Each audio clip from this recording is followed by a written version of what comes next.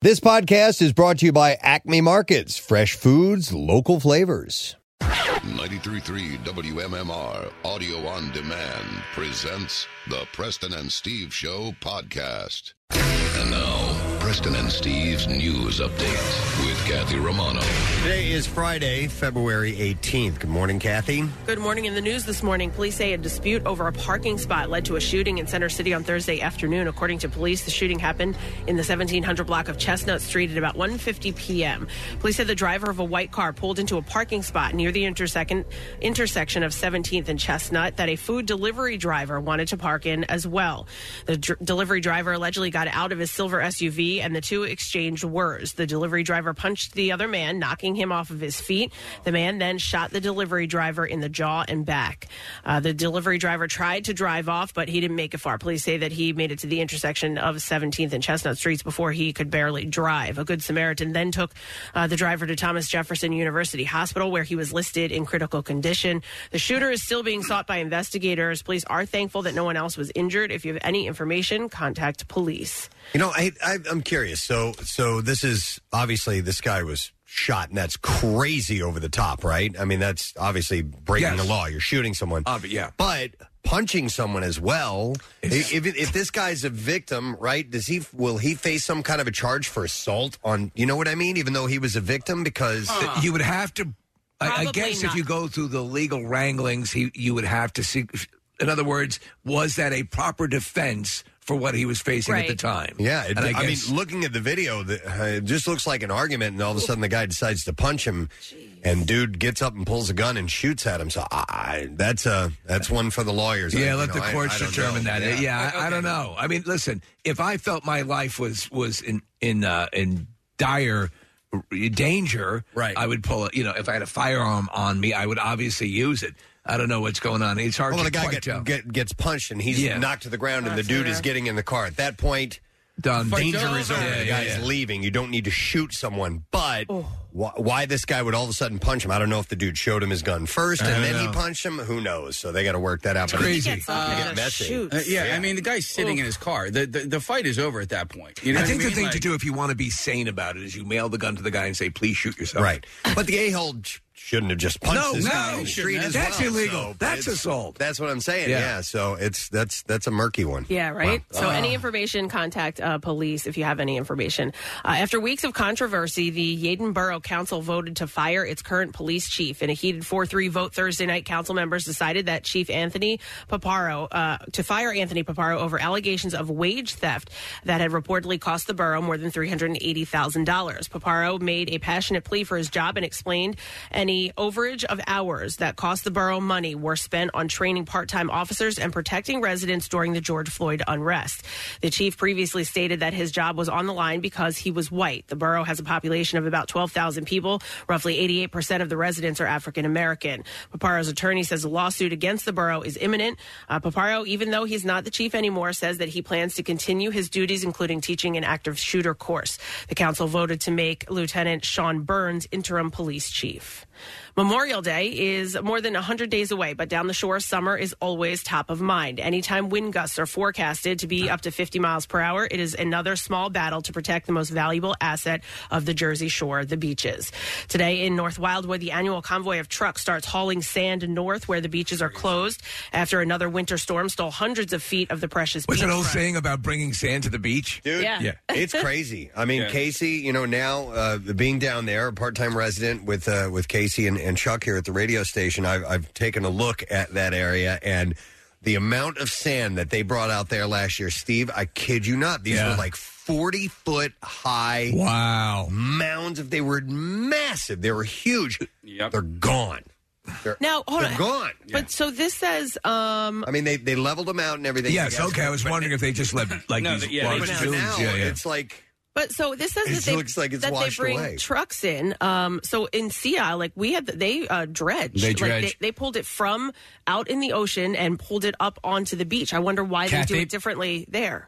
Maybe, listen, they have dredged, and dredging was part of the process. I don't know. Maybe that is way more fun, cost prohibitive to get out there and dredge the water than it is to. I don't know where sand in. I don't know where they're getting the sand from. I don't know if they're going and grabbing it from Wildwood, local parks, or the Crest, or they can whatever. They can take it from the beaches further down because they're gigantic. They're fine. Mm-hmm. Yeah, it's crazy. Yeah. The shortest distance to transport is probably the best. Dredging has always been the thing that usually is what happens. I mean, and you take the eroded sand and then put it back up on the beach. Yeah.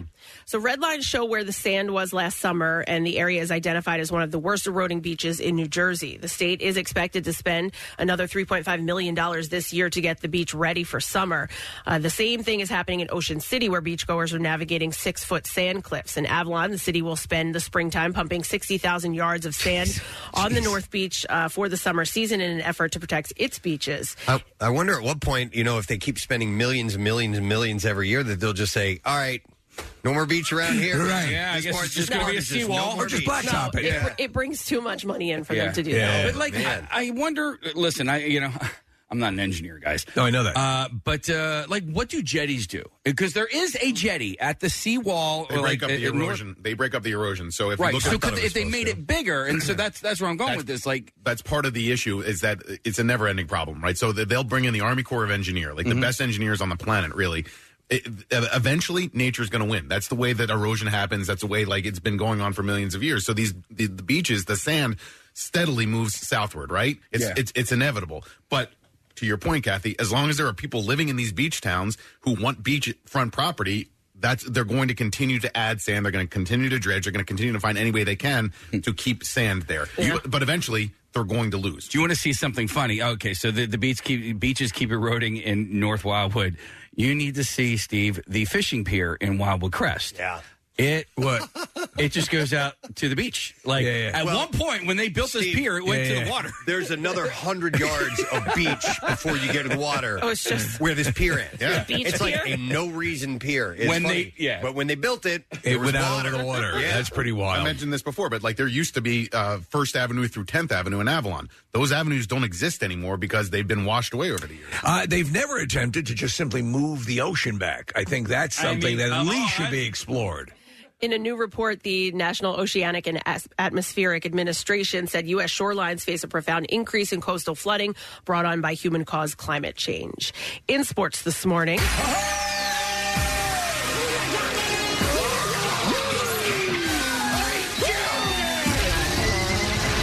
sacks are yummy. Sacks are yummy.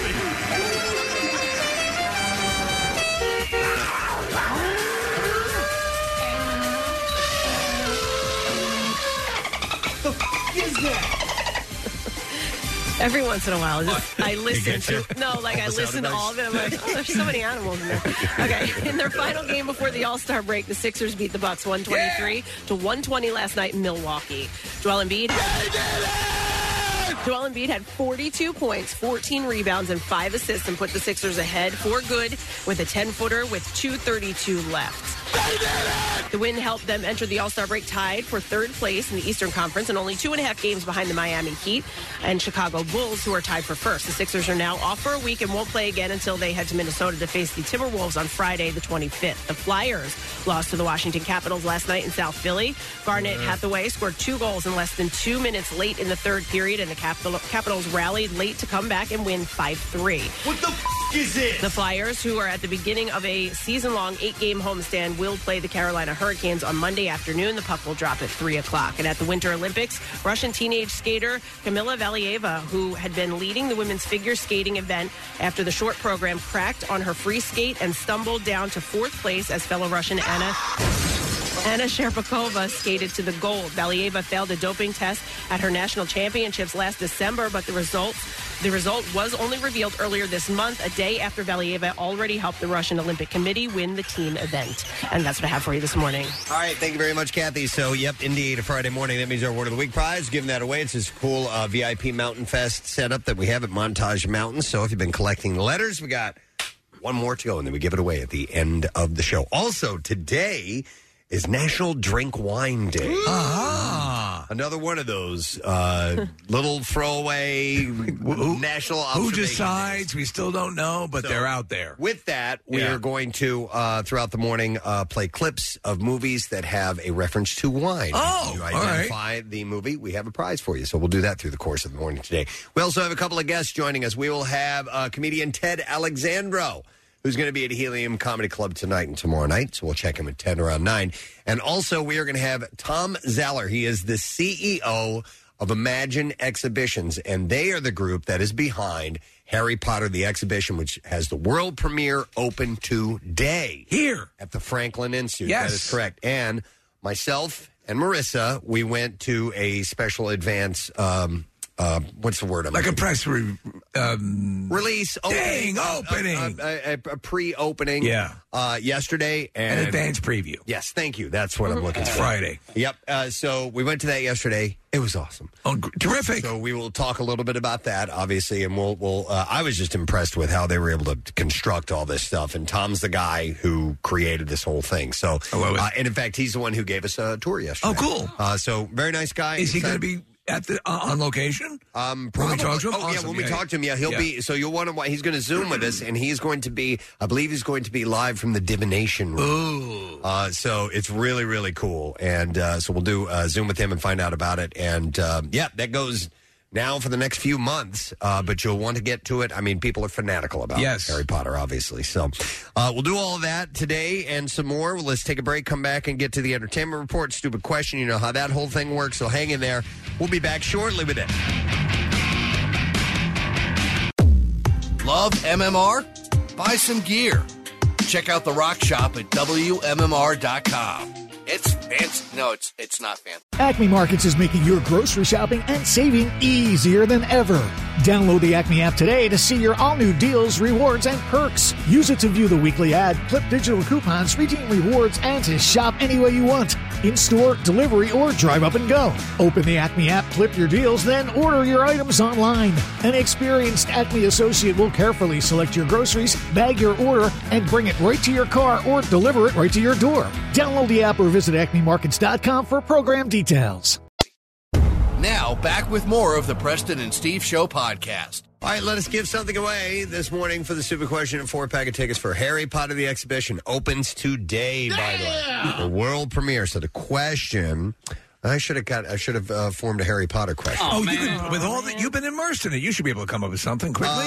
Yes. What's Harry's last name? No. That would be my question. All right. Wait, what is Harry's Patronus? 215-263 WMMR. Let's see if you know what just that is. Above his testicles. Off the top of my head. No, that's his penis.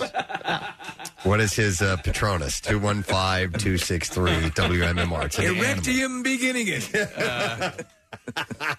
We'll go through some birthdays today while we wait for your answer. Today is Friday, February 18th. It's Matt Dillon's birthday today. He turns 57 years old. Very talented. One of the first things I remember him in, Steve, was the movie Tex. Yes. And the movie Little Darlings. Yes. That was earlier on in his career. He was also in that that movie about the development, the kids who... Oh, my God. Yes. I really liked that movie. Man. It was like spot on. On the Edge or something like that. You remember that? Oh, my God, yes. And it was like in it like one of these prefab developments, and they had nothing to do. And so these kids were just hell raisers. Yeah. And I'm telling you, dude, it was... I was at that age, and we were, dabbling in things, and like there was weed, and these kids were drinking, and they take over the high school. The parents are in the high school. They have a meeting about how bad the kids are getting out of control. And they freaking hold them hostage. What? And they get on the PA and they're like, "We hope you die," and all this stuff. It was over the edge. I love it. It was. Yeah. It's not a great movie at all, but it's just teenagers run amok. Yeah. Oh my God, Steve, that brings back so many memories. I remember his name was Richie in that movie. Right. Yeah. So anyhow, the great Matt Dillon is 57 years old today. It's also Yoko Ono's birthday today. Dude, Yoko Ono is 88. What? I know, that's years unbelievable. Old. I know. It is so hard to believe. Collectively, I think we can say, listen, she's still a god-awful musician. I can't stand the music. However, I have reassessed my Yoko perception ever since the Beatles documentary, the Without Peter Jackson. question. Yeah, because man was in position for years that she was the dividing force. And I guess I always held something like against her because of that. And if you look at the Peter Jackson Let It Be, if you watch it, you will see that each one of those guys had family and friends that were kind of hanging around as well. Yeah. It's just the thing that Yoko was sitting right next to John. She didn't really know the others all that well, so she probably felt uncomfortable and just wanted to be, and he probably wanted her close as well. And she wasn't doing She anything. didn't do anything. Yeah. So I man. got to give her that one. Yeah, it was. She got a real bad rap, and that movie is fantastic if you haven't seen it yet. If you're not a big Beatles fan, jump right to like the second or third one. Skip the first one because it's a little uncomfortable. Don't ever see a Yoko concert, but watch this movie. Yes. So let's all sing happy birthday to her. She does have a good voice. Wait. Here's the part. Cha, cha, cha. Yeah. Can you do the explosion? Oh, yeah. Because let me know when you're It's ready. like scanners. Yeah, you know? here Wait 1 second. Okay, so you're doing it on your side. Hey, Go ahead.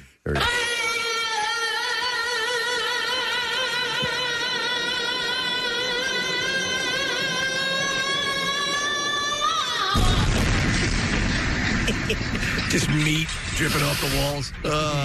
She's 88. Dennis D. Young of the band Styx is 74 years old today. And massive guilty pleasure. Yeah. Styx. Yeah, and absolutely. this song's awesome. They have a huge amount of songs in their catalog that I love.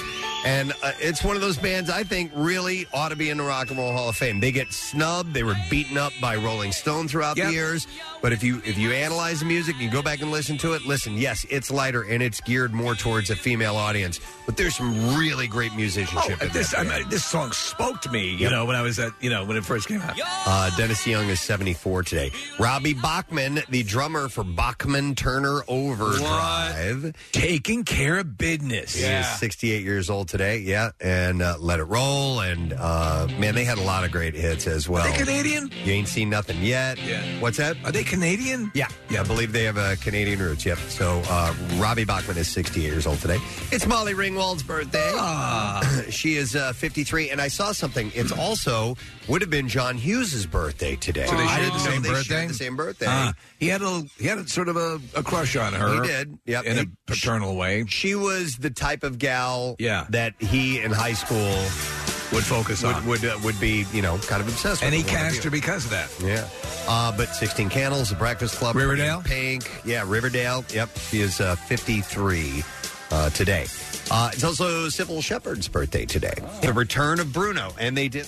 What the that? hell was that? Oh my God, Preston. I don't know why there was a clip of you saying the return of Bruno in the beginning of this moonlighting. Well, it's kind of like that. It's the Euro mix. I thought you just said that. I thought you just said the. No, that was in the recording. Go back to yeah. Here, listen. The return of Bruno, and they did like John. What the hell is that? How? Number 9. Well, listen. It would have been. Here's what I think. Okay. So we're playing the Moonlighting soundtrack there. Right. And obviously Bruce Willis was in Moonlighting. He was also in The Return of Bruno. Yes, he was. That was his album. So it must have been in the same break or segment, or I don't know. We were probably talking about Hudson Hawk and also, I don't know what the hell we were talking about. Anyway, it's her birthday. And if you want to see her at her absolute most stunning and a masterpiece, The Last Picture Show. 71 years old today. Yeah. Also a good... close personal friend of ours birthday today, actor John Travolta. We just fell in love with him. He made some... Why is that still playing? He made some great comments about us while he was here. It was we were like, you like us? You really like us? He was hugging us. You love us. Yeah, it was a great interview. He hung out longer than I think he was supposed to, and it's cool. I'd love to get him back in the studio at some time. Man, oh man. Yeah. One more time. John Travolta, everybody! So he's 67 today. It is also Vanna White's birthday. I watch her every evening. Wheel of Fortune hostess. She is 64 years old. And my wife seems to think that Vanna dresses very nicely. Oh, yeah? And they got a good wardrobe, yeah. Yeah, I'm sure they dress her very, very well. We also have actor and comedian Ike Barinholtz. Oh, he's great. We've had him in the studio. Yeah. I'd say he's a friend of the show. Yeah. Mini Project, Eastbound and Down. Was he on the League as well, or am I thinking of someone? No, he's not on the League. Yeah. He is 44 today. And then the last birthday, another friend of ours at 97 years young. 99. He's 99? Wow. Oh, my goodness. Roland Scarinci, the Marine, the harmonica-playing Marine. Unfortunately lost his wife this year. That's sad. He played the harmonica for us at the camp out, right? Yep. Yes, he did. And he's done it here in the studio, too. So he's 99 years old today. Happy birthday, Roland. Hope you have a great one today. Can still wear his uniform. All right, let's see if we can go to the phones, get an answer. Off the top of my head, a Harry Potter question, because the tickets are for the Franklin Institute Harry Potter exhibition, which opens today. What was Harry's Patronus? All right, so we're going to go to Sean for the answer. Hey, Sean, good morning. Good morning. I love my family. My family. All right, Sean, what's Harry's Patronus? All right, that would be a stag. A stag. What's a Patronus? Because I was thinking owl. What's his owl then? A Patronus it's like a spell that you can conjure, and it's almost like a guardian animal of Protects sorts. you a little bit. Yeah. Okay. Especially against Dementors. His owl's name is Hedwig. Correct. Okay. Yes. So Sean got it right, and we are going to set him up with a 4-pack of tickets for Harry Potter, the exhibition. Something magical is coming to Philadelphia. Harry Potter, the exhibition, makes its world premiere debut today at the Franklin Institute. Tickets are on sale now at fi.edu. And we're going to talk to the CEO of Imagine Exhibitions, who has put this whole thing together. Tom Zeller will be joining us a little bit later on. All right, we've got entertainment stuff to unpack. Let's start with Kim and Kanye. I know. I know. But it's back. Jesus Christ. They go away for a while, and then they rear the ugly head again. Oh, put that head away. So she has unfollowed Kanye. OMG. After he attacked her boyfriend, Pete Davidson. So he posted a screenshot of Pete on SNL wearing a red hat that said, "Make Kanye 2006 again." And Kanye captioned the photo, "Hi, Skeet. You got any more mental health jokes for me?" He later deleted the post, which has been his thing lately. Post these things, and then delete them. He knows it's going to get covered. I mean, for Christ's sake. It ends up in the entertainment news. Of course. It's on all the sites. But this whole following him on Instagram thing it's all of this is so stalkery. Oh, yeah, very much so. He also reposted a video of Pete's It's not in the spirit of poopity scoop. 2018 Weekend Update segment in which he criticized Kanye's MAGA rant. He captioned the video, "This boy thought he could get away with performing this sketch for the team that wrote this for him. This is not harassment. This is payback." Meanwhile, Kim's family and friends are said to be excited to see her genuinely happy with Pete Davidson. Yeah. A source told People everyone around her is just happy that she's happy. So, I'm happy. Yeah, so and I don't happy. even know why. Now, within the family as well, Tequila 512 is suing Kendall Jenner's 818 tequila for trademark infringement, false designation of origin, and unfair competition, alleging that the brand straight up copied its logo and color scheme. Oh. Their number was inspired by the other number. Right. So in its suit filed Wednesday, and I think they've got some legal ground to stand on here, gang. Tequila 512 accused K and Soda LLC, which owns 818 Tequila, of simply and blatantly copying its branding. All right. I'm going to say, but it didn't copy it. But I guess I'm seeing the yellow. Maybe they're... Yeah, it's the yellow. There's enough there to make you go... But the font is completely different. Yeah, but they're also area codes, and they're also going for the exact same type of thing. Right. So you never know. In the lawsuit says Tequila 512, whose trademark was established in 2015, using an immediately recognizable 512 mark in black lettering inside a vertical yellow rectangle. Okay. Tequila 818, which launched last year with Jenner as the face of the company, is accused of using the same branding with a mere immaterial tweaks. The lawsuit also cites similarities between the company's digit brand code names and their reference to a prominent area code. Tequila 512 nods to Austin, Texas, where the company is based, while 818 Tequila refers to Los Angeles. The branding is so similar, the lawsuit says, listen to this, that instead of 818 Tequila, an image of Tequila 512 was used in May for an in-game purchase in Kim Kardashian Hollywood mobile game. The lawsuit alleges that 818 Tequila either intentionally used the wrong image to blur the lines between the two products, Or that the branding is so similar that the company was confused about the difference between the two brands. Well, that's a problem. A representative for 818 Tequila dismissed the claims in a statement to TMZ. They said, we are reviewing the complaint and believe the allegations are without merit. I'm curious to see if if this breaks in their favor. Jenner and Kardashian were not named as defendants. They went after the company. Why aren't they letting Kim handle the lawyering on this? Yeah, maybe. I don't know if she does, like corporate or trademark She law. does it She's all. Doing another thing. Jake Gyllenhaal is finally addressing Taylor Swift's scorching All Too Well song. Let it go! Which recently got a 10-minute release. Well, he was asked about it. So the Grammy... No, she should. Yeah, and so he's saying it's not about him, though. The Grammy-winning singer first released All Too Well on her Red album back in 2012. The breakup song has long been speculated to be inspired by a relationship with a now 41-year-old actor whom she dated in 2010. Swift, however, has never clarified whether the lyrics are about anyone specific. So in a new Esquire profile, Gyllenhaal, who said he's not listened to the album, breaks his silence on fan theories that All Too Well is about him, speaking on the furor from some Swifties calling him out on social media. Swifties. So he said, it has nothing to do with me. It's about her relationship with her fans. It is her expression. Artists tap into personal experiences for inspiration, and I don't begrudge anyone that. He said at some point, I think it's important when supporters get unruly that we feel a responsibility to have them be civil. Damn and not allow for bullying in one's name. That begs for a deeper philosophical question, not about any individual per se, but a conversation that allows us to examine how we or should even take responsibility for what we put out into the world, our contributions into the world. He said, my question is this our future? Is anger and divisiveness our future? Well, yes, it is. Or can we be empowered and empower others while simultaneously putting empathy and civility into the dominant conversation? Was he wearing like a big helmet, like in the Spider-Man movie when he said this, Preston? It looks like almost like a crystal ball. That's awesome. Yeah, he was wearing it. So Gyllenhaal, who's currently dating model Jeanne Cadieux, I don't know. Yeah, okay.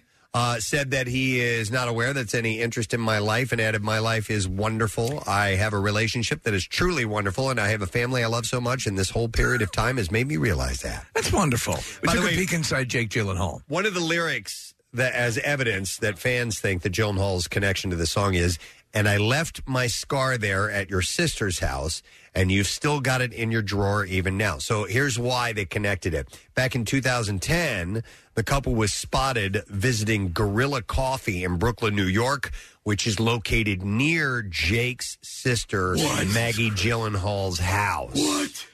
So that's clearly why that song was about. But this is basically the Zapruder film. That's it. Here's your proof. That's clear evidence. So here's right a guy who goes to this initial round when everyone reacts. All the Swifties react when the song is initially released. She re-records it and re-releases it, and he's back in this. It's been years since they were together, and he's catching all this crap. But man, her fans are aggressive. They're diligent. Fans were shocked by the what they say the poorly styled photo of Nicole Kidman on the cover of Vanity Fair's 2002 Hollywood issue. No, that can't be right. It's 2002. It's got to be 22, yes. Yeah. So the 54-year-old actress appears in an outfit styled by Katie Grand that consisted of a pleated micro miniskirt and matching pleated bra top. What do you think of this, Kathy? She looks smoking hot. I mean, I think it looks like the cover of a magazine. They're saying that it's poorly designed? Yeah. So Instagram users who commented on the cover photo posted by the magazine asked, why does a 50-plus-year-old woman need to be fetishized as a teen to make it on the cover of Vanity Fair? And why would you do this to her? I guess they're thinking it's too suggestive and sexy. You kidding me? I mean, if you look looks that great like that, at 50-plus, I'm it's in wearing great that. shape. Please, man. Yeah, if I looked that good, I'd wear that. I just brought it up because I wanted to look at the picture again. All right, how about this? Elliot Page is working on a memoir to be published next year. Flatiron Books announced Thursday that Page Boy will cover everything from the Juno star's Oscar-nominated film career to his transition. According to the publisher's description, the memoir will delve into Page's relationship with his body, his experiences as one of the most famous trans people in the world, and will cover mental health, assault, love, relationships, sex, and the cesspool that Hollywood can be. Will he address the Jake Gyllenhaal thing with Taylor Swift? I'm hoping that an entire chapter will be dedicated to that. And please invite Kanye to join in the conversation. We'll have to see. When's the Umbrella Academy coming out? Nick just pulled up what's a clear teaser from Elliot Page's Instagram account, and it's a picture of someone holding an umbrella that's all beaten up and silhouettes of birds flying in the air. And then season 3 is indicated. 3, but it doesn't have a date on it yet, so must be coming sometime in the future. I hope so. That's a great show. Yeah. Kris Jenner, we're going to double back to that group. Oh, no. Stop, for Christ's sake. Revealed to Ellen DeGeneres that Kylie Jenner and Travis Scott's newborn son, Wolf Webster, looks just like his big sister. Well, what do you expect? Yeah. That's crazy. They share DNA. Hey, looks just like Jimmy Durante. The matriarch said looks like Jake Gyllenhaal on the Ellen DeGeneres show, when he came out, it was like, there's Stormy being born all over again. It's like Stormy again. Mm-hmm. Except with a lot more blood and placenta. There's your breaking news for you. Okay. How about this one? When's Ellen wrapping up, by the way? Good question. Come on. Soon, I think. Yeah, you would think they'd be really promoting that, but I haven't seen much. She did give a rat's ass. Well, I do feel like it's been like kind of quiet. Like, I mean, she's still doing it, but she's not like over the top out there everywhere like she normally is. I don't know about you, but I'm so excited to get a daily Kellyoke. No, you're not. Kellyoke. Yeah, from Kelly Clarkson. Yeah. She starts off every show with a Kellyoke. Yeah. Channing Tatum recently revealed to Kelly Clarkson, of course, he does Kellyoke's, that he nearly turned down Magic Mike 3 because the role requires such a strict diet and exercise regime. He told her it's hard to look like that. Even if you do work out, to be in that kind of shape is not natural. You have to starve yourself. It's true. He said, I don't think when you're that lean, it's actually healthy. Which is totally true. You're right, Steve. All of that. They say that bodybuilders during competitions are the least healthy when they're all, I mean, you know, for example, when Hugh Jackman did that fight in Wolverine, you know, where he's fighting the one that we love in Japan. Yes. And there's a samurai sword coming at him and all that stuff. And he is just, I mean, he did not have anything. No. Not even muscle water and skin. for 3 days. Yeah. Yeah, that's it. Yeah. You're right. So he added that it involves working out twice a day and eating completely right at a certain time. You're delirious. So seeing people jacked like that regularly in movies, you know, it makes you feel kind of like a slob. Yeah. But we're happy slobs. Well, listen, they don't look like that all the time. They it's have part of their job. Kathy, they have to work insanely hard to get into that. Here's the clip, and he's kind of in half light, but you can basically see the ridges on his lungs. Yeah, we're looking at Hugh Jackman in the Wolverine. You know what's funny? Like, keep an eye out if they're filming something, you know they're filming, and then wait until the filming wraps and, like, get to them, like, 2-3 months. It was a long fight for me. No, they do. They all get, like, a little puppy. Yeah. Yeah. Totally. All right. Let's see. All right, let's talk a little M. Night Shyamalan news. M. Night Shyamalan is going to be working again, not just right now, but again after they're done filming this next season of Servant. But Rupert Grint is getting back on board. Good. And Nikki Amuka Bird. They have all joined the cast of Night's Knock at the Cabin, alongside previously cast Dave Bautista. So, yeah, come in. Yoo-hoo! Is anyone in the cabin? So it's a reunion of Shyamalan and Grint, and they're on Apple TV Plus's Servant, which, by the way, so I watched, last night, Rochelle and I watched 2 episodes of it last night. The first episode of this new season, right, I didn't like. It lost me. I'm like, oh, so we bailed on it for a couple weeks? I have since been reeled back into it. So I've been saving them for this weekend. So Okay. I'm going to do, I love the show. I want to find out what you thought, because the first episode, I'm like, oh, man. Did they bring Cousin Oliver in yet? No, it just fizzled. And I was like, and it took me a couple weeks to go back to it. And once we started watching last night, I'm okay. All right. All right. So I'm watching it tonight. Did it pick right up with her, with the reporter, jumping those garbage cans outside the diner? Yes. Yes. It is right out of Happy days. Yeah. I was talking to Huey Dillon, and he was telling me that when they were shooting, they were filming Servant 4, that they turned, it was the 2100 block of Spruce Street. It was a fall scene, so they turned the whole block into fall. They had like pumpkins everywhere. They said they brought in leaves, so it was like the middle of winter. It's awesome. And it looked like fall. And he said, everybody was on the set. And wow. Yeah, he said it was really cool. So far right now, again, I'm happy to be not locked on where they're going. But so Preston, you got reeled back in. That's good. All right. Yep, absolutely. So I'm going to watch tonight. And with Rupert being in town, Rupert Grint is in town filming right now. He needs to go by the Franklin Institute, go to the Harry Potter. And what he really needs to do is come in on this show. I know they don't. We know Knight. Come on, please. He's fantastic on that show. He's excellent. So I spoke to the guy who like reps all of them and books all the interviews and everything. And he actually, I think he lives in Chicago, but he found us and our show when he was here in Philadelphia. So he listens. He's a fan of the show, and he's like, I would love to do this for you. He goes, it's literally Apple's rule that they can't do interviews when they're filming. Well, then we need to talk to Tim Long. I'll reach out again and see. But Rupert Grint was ate at Rosalie and Wayne. No kidding. Yeah. Okay, cool. So he's going out to places he's eating. He's eating, clearly. What's the difference between eating and being interviewed on our show? We like to eat. Yeah. We're fans of We do food. the connoisseur. Maybe if we feed him dinner, he'll come here. Right. You could do that. Or give him wine, because the way he pounds the wine on Servant. Seriously. Yeah. By the way, Amuka Bird is also, she was working together with Shyamalan. She was in the movie Old with him as well. As for Knock on the Cabin, we don't know anything about it beyond these three people being in it. Did you watch Old yet? I did not.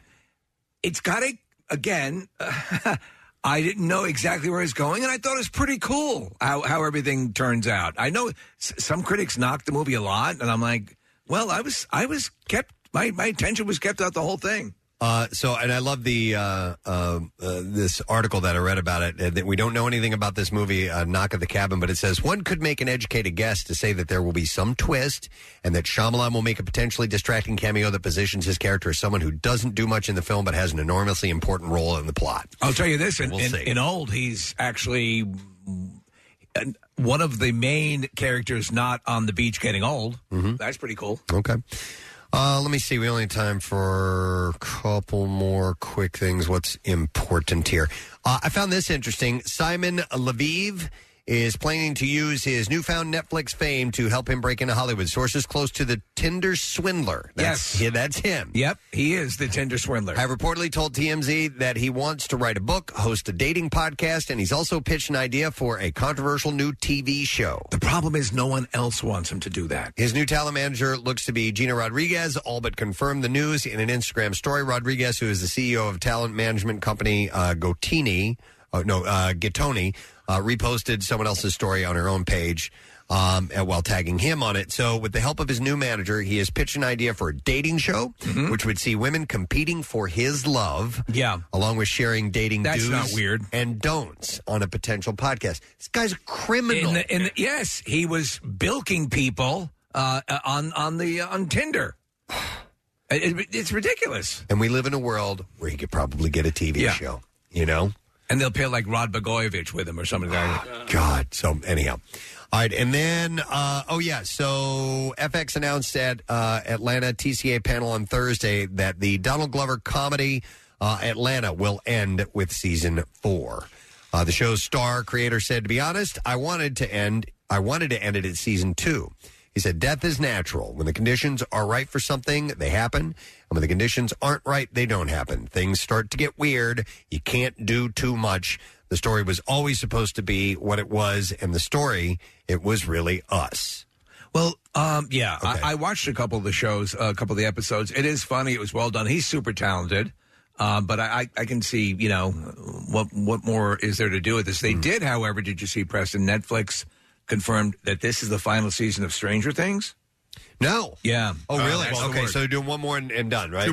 Two more. Season 4 and season 5. So they announced that this one that's coming up is season 4, and then they're going to do one more season, and that will be the last one. So season 5 is the final. We took a second dive into that all 3 of those seasons. so good. So wonderfully well done. And you know what? They could get some spin-offs out of that and make it not Stranger Things, but something similar to it. And call it Not Stranger Things. Not Stranger Things. Banal Things. Yeah, there you go. Yeah. And then finally, Showtime released the official trailer for... No, I don't want to tell that story. Do it. The First Lady with Viola Davis. Hey, lady! It's fine. It's her playing Michelle Obama, but I thought it was a little more fun that Oscar Isaac and Zoe Kravitz are scheduled to host Saturday Night Live in March. So there you go. I only had time for one more story. Right. And then look what I did. I fit two of them. Yeah, it's unbelievable. All right, so it's Friday. Movies! Oh, wow. Are opening this weekend. Let's tell you about them.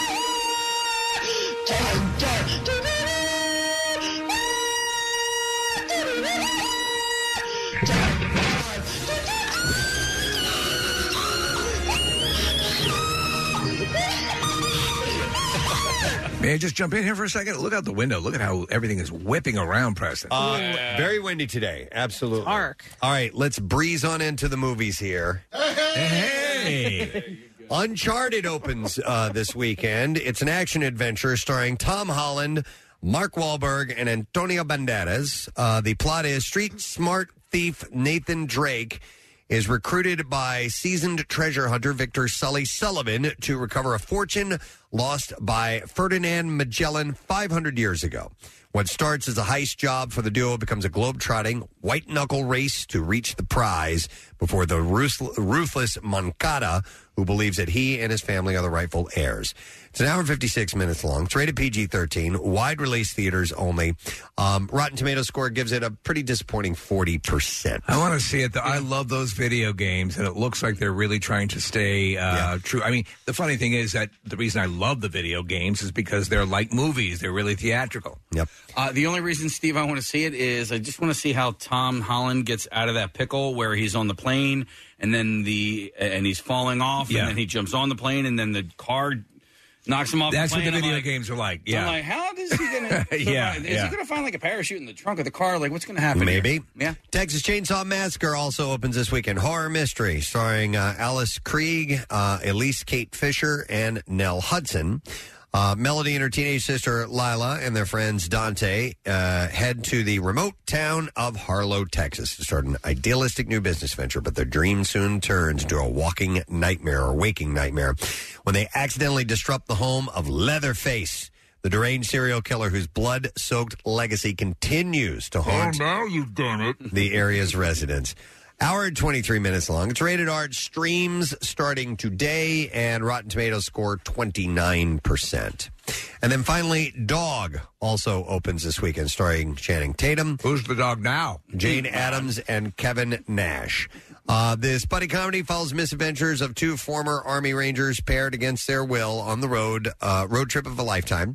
Army Ranger Briggs and Lulu the dog buckle into a 1984 Ford Bronco and race down the Pacific coast in hopes of making it to a fellow soldier's funeral on time. Along the way, they'll drive each other completely crazy, break a small handful of laws, narrowly evade death, and learn to let down their guards in order to have a fighting chance of finding happiness. Running time, hour and 41 minutes long. Rated PG-13. Wide release in theaters today. Rotten Tomatoes score is a 78%. We're ready for clips now, friend. Ted K takes a look into Ted Kaczynski's secluded life in Lincoln, Montana before his arrest. And here, Sharlto Copley, who plays the Unabomber, talks about his real-life character. Here we go. Very complex character, very extreme. You know, I mean, everyone has their views. I don't think he's crazy. I think he's extreme, which is a difference to me. Oh, yeah, me. Ted K can be seen in select theaters and video on demand. Is that the guy we had on the show one time? Okay, we thought it was somebody else. Yeah, we have. For District 9? We interviewed him and had no idea. We got all the information was wrong on that interview. We thought we were talking to someone else. You know who he was? He played the king in Maleficent. Oh, yeah. Yeah, the one who betrays her and everything. Yeah. All right, here's the next clip. To prepare for his role in Uncharted, Tom Holland binged the entire game in just a few days. In this clip, Tom describes how this game was destined to make its way to the big screen. We basically completed it in like a week because we were obsessed. And, the video game is so cinematic and the story is so intriguing that it was obvious that it needed to be made into a film. Yeah! And Uncharted is out in theaters today, as we said earlier. And there you go, your entertainment report in a nutshell, my friends. Hope you got something out to that. We have a lot of stuff going on today. A few guests joining us, things to give away, and we're going to do that very bit of info. We're going to do that very bit of giving away. Yes. When we return in just a second. So stay put. We'll be back in a moment. What's new? Glad you asked. Foo Fighters. Shine Down.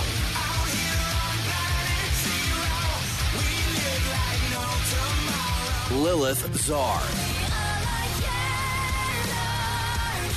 New music, more of everything that rocks. On 93.3 WMMR. All right, National Drink Like Wine Day. What wine reference, what film is this from? I ate his liver with some fava beans and a nice Chianti. Figured we'd start off real easy for you. I'm going to go to Gabe for the answer. Hey, Gabe, good morning. Hi, Gabe. Are you there? Is your name Gabe? Is there a robot in the room with you? Dave? Dave? Maeve. Habe. Gabe. All right, we lost them. E-bag? I need another caller. I need somebody else. Gabe?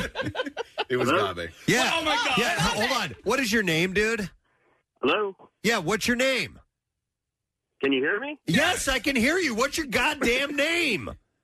Oh, my name is Gabe. Sorry, hello. Jesus! I hate you! Gabe, we said your name like 500 times in 5 different ways. What's your story, dude? My story is my car is hooked up to my phone. He was going through that thing when you turn on your car and it jumps from one to the other. All right, Gabe, what movie is the clip from? The Silence of the Lambs. Yeah, The Silence of the Lambs. You're correct. Wow. Hang on just a second. That was hard. Man, did we give him every opportunity. All right, what are we giving Gabe, by the way?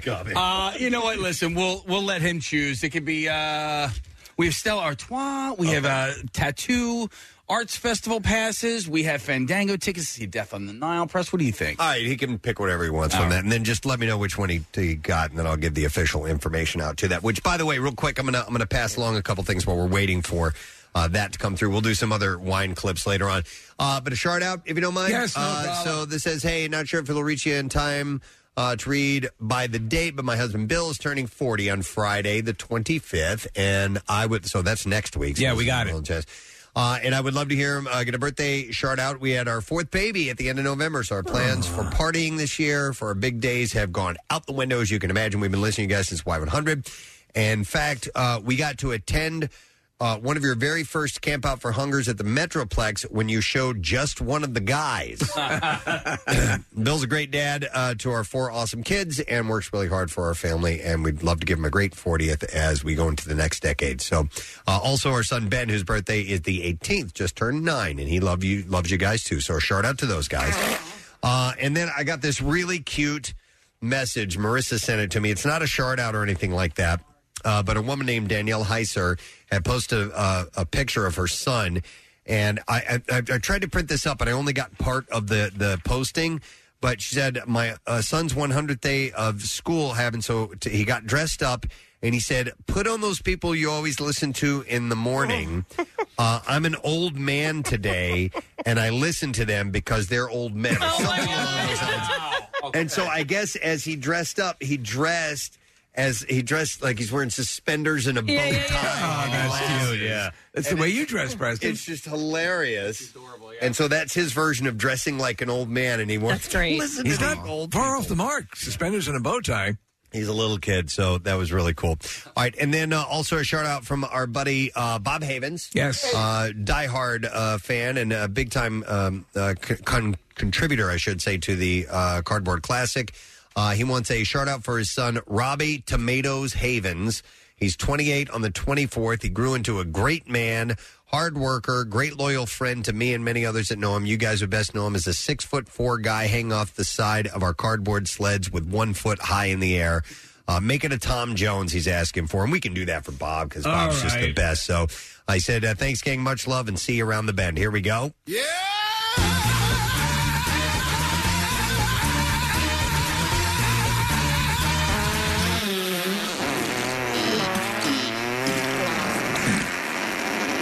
By the way, did you know that on our YouTube stream, when we play that clip, it cuts it out? Yeah, we don't have the rights to it. It's a song, and we can't play certain songs on YouTube. So you just hear the farts. Yeah, that's it. So But not even like that short of a clip. Yeah, apparently. Yeah. So they could just cut the music out? Tom Jones, by the way, I don't know. It must cut all the sound. It would have to. There's no way you could excise just the music. By the way, we set up a listener Gabe with a case of Stella Artois. Savor the moments in life. Artois. Enjoy Stella Artois at McGurk's in Horsham, by the way. And we'll do some more giveaways with that. Hey, real quick, I meant to get to this story a little earlier in the week. And if this doesn't really go anywhere, I have some other things that we can dive into. But this was Dax Shepard and Kristen Bell.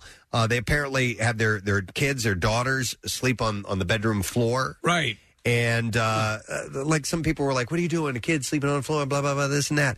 And you know what? My kids like to sleep on the floor, which is really strange. Just the floor, nothing underneath. Yeah, so my son, Parker, slept on the floor for the longest time. Right. He'd have a blanket, but he preferred, No I'd be pillow. like, dude, get in the bed. Yeah. No pillow?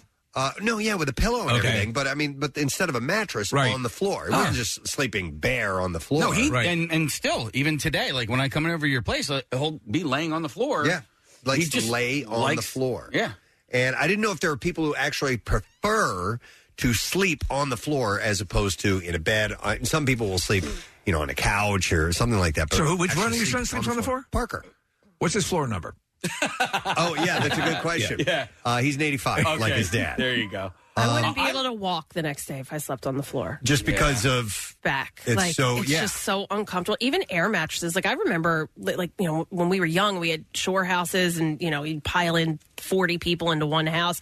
I would always sleep on an air mattress. I think if I slept on an air mattress, I'd be like down for 2 weeks. Air mattresses suck. Yeah. I mean, you know what? They seem like they'd be great, and we got one for the shore as well to have an extra spot because you end up piling people into a house. Who do we like least? And, Sleep on this. And I felt so bad for the couple that we had sleeping on there because it had apparently a slow leak in it, and I didn't know that. And if you tried to sleep on an air mattress that has a leak, it sucks to the nth degree. Put two adults on there. Yeah, that mosquito sound all night. I mean, it's so slow you can't even hear it, and it just even if it deflates a tiny bit, it's not comfortable. It's not comfortable at all. Well, they have those ones now that are supposed to be a little bit more leak resistant and a little firmer. Yeah, but yeah, they're made for kids. Kids like kids them. who don't care. Bats aren't going to hurt when they wake up Kids in the are made morning. of jelly anyway. You stick the kids on the air mattress. So I really don't mind sleeping on a couch. I don't mind sleeping on a couch at all. Yeah, neither does Rochelle. I hate it. I can totally do it. But I also, in college, I almost exclusively, my senior year especially, almost exclusively slept on the couch, or I had this recliner that reclined all the way back. And I would sleep on either of those. It's pretty cool. Yeah. And that could be your going to bed location. Yeah, I'm going to bed. Okay. Yeah, that's exactly. Go in the bed club. No, I didn't have one of those. Man, I should have had a go in the bed club. So my whole family, everybody sleeps on the couch, no problem. It is not strange for me to come We down have a the stairs. sleep number bed. I know, but to come downstairs and see one of my family members had slept all night on the couch, I'm like, I don't know how you do it, man. I mean, if I had to, I can. I prefer not to, and I can nap on the couch, but all night on the couch sucks. So for all the years that we were doing Y100 and I was over in that Russian efficiency apartment in media, I slept on a futon bed, but I slept on it as a couch. So I would sleep on. You wouldn't fold it all the way down. Okay, it's very very austere in my. I'm going to go to Bob here. Hey, Bob. Good morning. Morning, you pud. What's up, Bob? Not much. I just want to say, when I was a kid, I would roll out of bed a lot, and I just ended up getting used to sleeping on the floor because I never felt like getting back in bed. Right. And even now, I sleep on the floor all night. I got a hardwood floor in my bedroom at home. I sleep on the hardwood. What? You sleep on hardwood? Do you put a directly on the? Do you put a blanket under you on the hardwood floor, or just straight on the floor? All right. Just straight on the floor. Put a blanket over top of me. I got a nice little thin pillow to rest my head on, and that's it. Wow. You sleep like a baby, though? Huh? You sleep like a baby? Yeah. Okay. As good Suckling as I can. at a large I've never teat. been that great at sleep, but Yeah. I sleep the best on the floor. I always heard that was like for people who are training or special forces or whatever, that they that's a way to toughen you up, or maybe to get used to. Yeah. I'll have to sleep in this condition, so I may as well get used to it. You know what I mean? Possibly, yeah. Wow. All right. Thanks, Bob. God bless you, bud. That's I couldn't do it. Here's a text from somebody that says, I don't own a bed. Haven't for years. 43-year-old woman, hammock or floor every day. Hammock? I could sleep on a hammock. I can rest at in night. A hammock. Yeah, I couldn't sleep all night. No, because I'm a stomach sleeper. So you could stomach sleeper. I got my back is killing me. Bowed all the way back. You can snooze in a hammock. You can't sleep in a hammock. So you know what I ended up getting a few years ago, and I haven't used this in a while. I saw it on Instagram. It was one of those giant.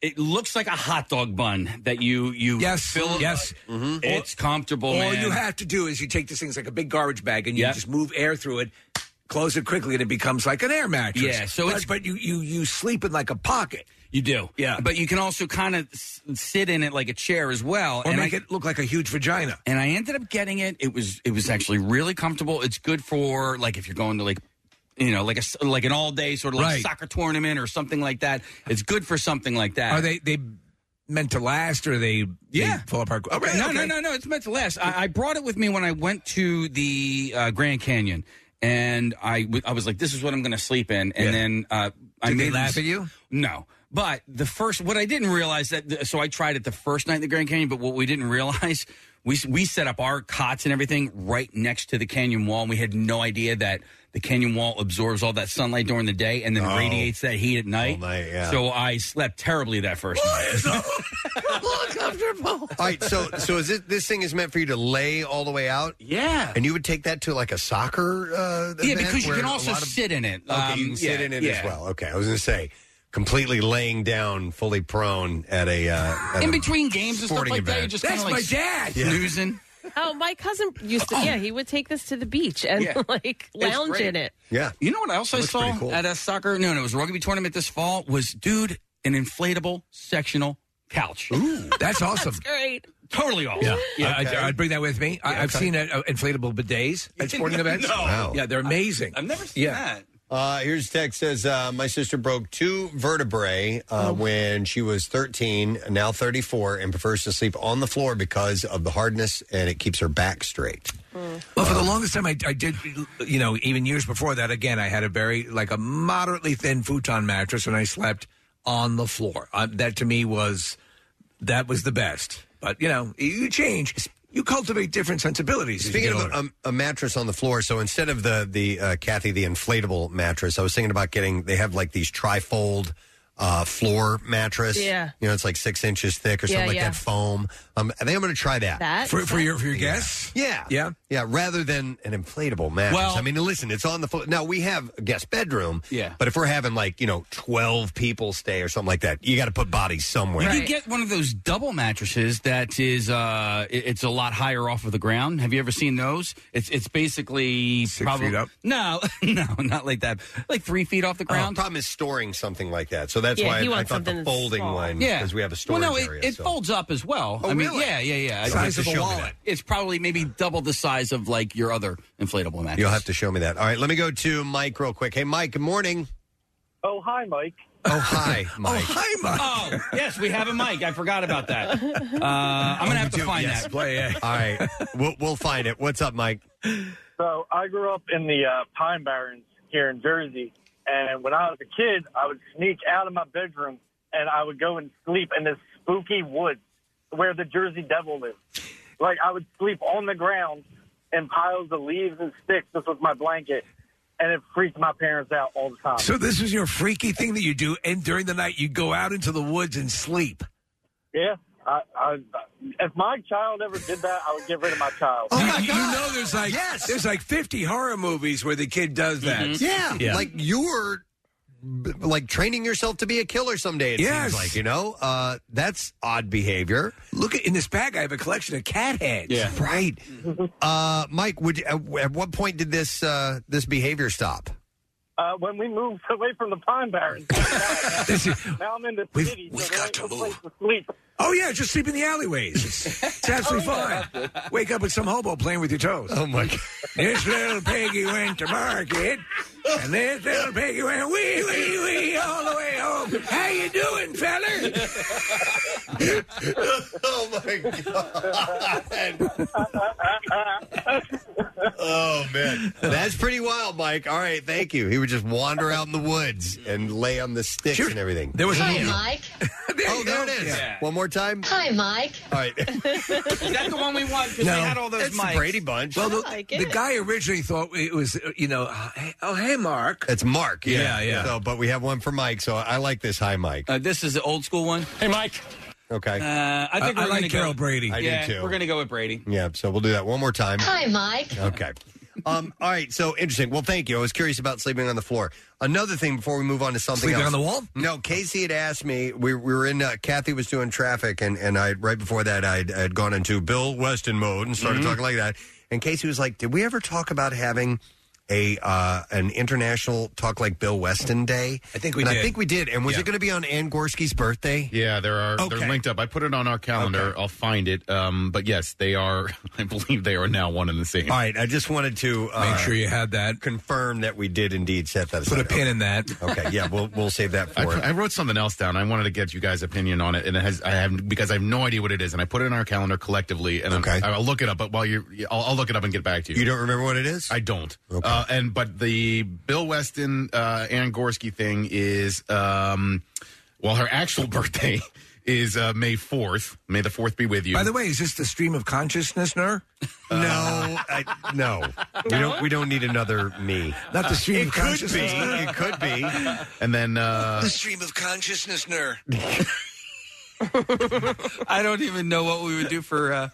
I mean, maybe Some total scatterbrain music of some I was type. thinking this, maybe. Okay, maybe, this is it. The stream of consciousness, Nur. all right, Another crappy section Category, character thing. Ann Gorski's not birthday. Her actual birthday is in June. Her not birthday is May 4th. But her actual birthday is June 30th. Okay. So I have that written down, and then I'm going to figure out what the other thing is. So June Marissa 30th wrote- is when we want to do Talk Like Bill Weston Day. Oh, wait, hold on. Marissa, yes? Talk Like Bill Weston Day is April 21st. Oh, my God. Why? Okay, so Why? it wasn't Ann Gorski's birthday. I don't know why. They're like a week apart. So I think we were on a roll between Talk Like Bill Weston Day. Okay. And then a week later was Angorski Day. All right, April 21st. As long as we have that in the calendar. And we know. And we know. I can't even remember to do the damn wine contest thing, so- that you came up with. That I came up with. Okay. All right, let's see. Here's another stream of consciousness. Oh, wait. I found it. What? Stream of consciousness, Nur. Yes, Nick. I wrote this down. This is for April 1st. Was the conversation from was the conversation from was the conversation from October 25th about the winter weather accurate? ? Revisit that conversation, and then we're supposed to do that on April 1st, but I don't know what that means. Okay. I like when you leave notes for yourself and you cannot decipher what they mean. So but that's why I brought it up. Maybe you guys know, or maybe one of the listeners knows. Wait, I think the we were- carp is in the hat box? What does that mean? I think we were making predictions for how severe the winter would be. All right. But I just don't remember what those predictions were. I know that mine was a less potent one because in general, what we've heard is that it's going to be pretty good. And so far, it's been pretty good. So maybe that's when we're going to revisit it, like April 1st. and we'll be officially be in spring at that point. We can look that up. All right. Zabba-dabba-doo-wah. Yeah, zabba-dabba. You guys want here's- the Kim Kardashian, Pete Davidson breakup? I think I've already lost. I've lost that. Yeah, Steve, you had January 15th. Casey, you have June 1. I have the end of this month. I have February 27th. Marissa's out. I think I said the vernal equinox. Yeah, Preston goes the beginning of spring. So Preston's still in the running. Casey, you're looking pretty good. I am. Kathy, you have May 15th, so you're still in it as well. I'm the end of this month, but I don't think I'm going to win. Right. May Okay. 15th. Wait, I gave like a specific date. Yeah, we had to pick specific dates. Yeah. All right.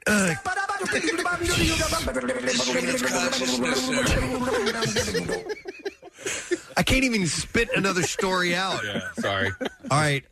This is for Kathy. Ooh, woo! A bat falcon has been spotted for the first time.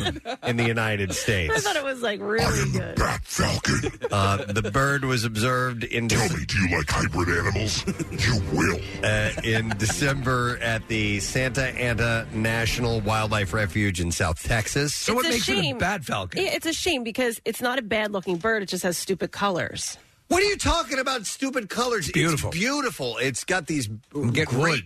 black and white stripes across its breast, and then it's brown at the bottom. Back. I can't have an opinion?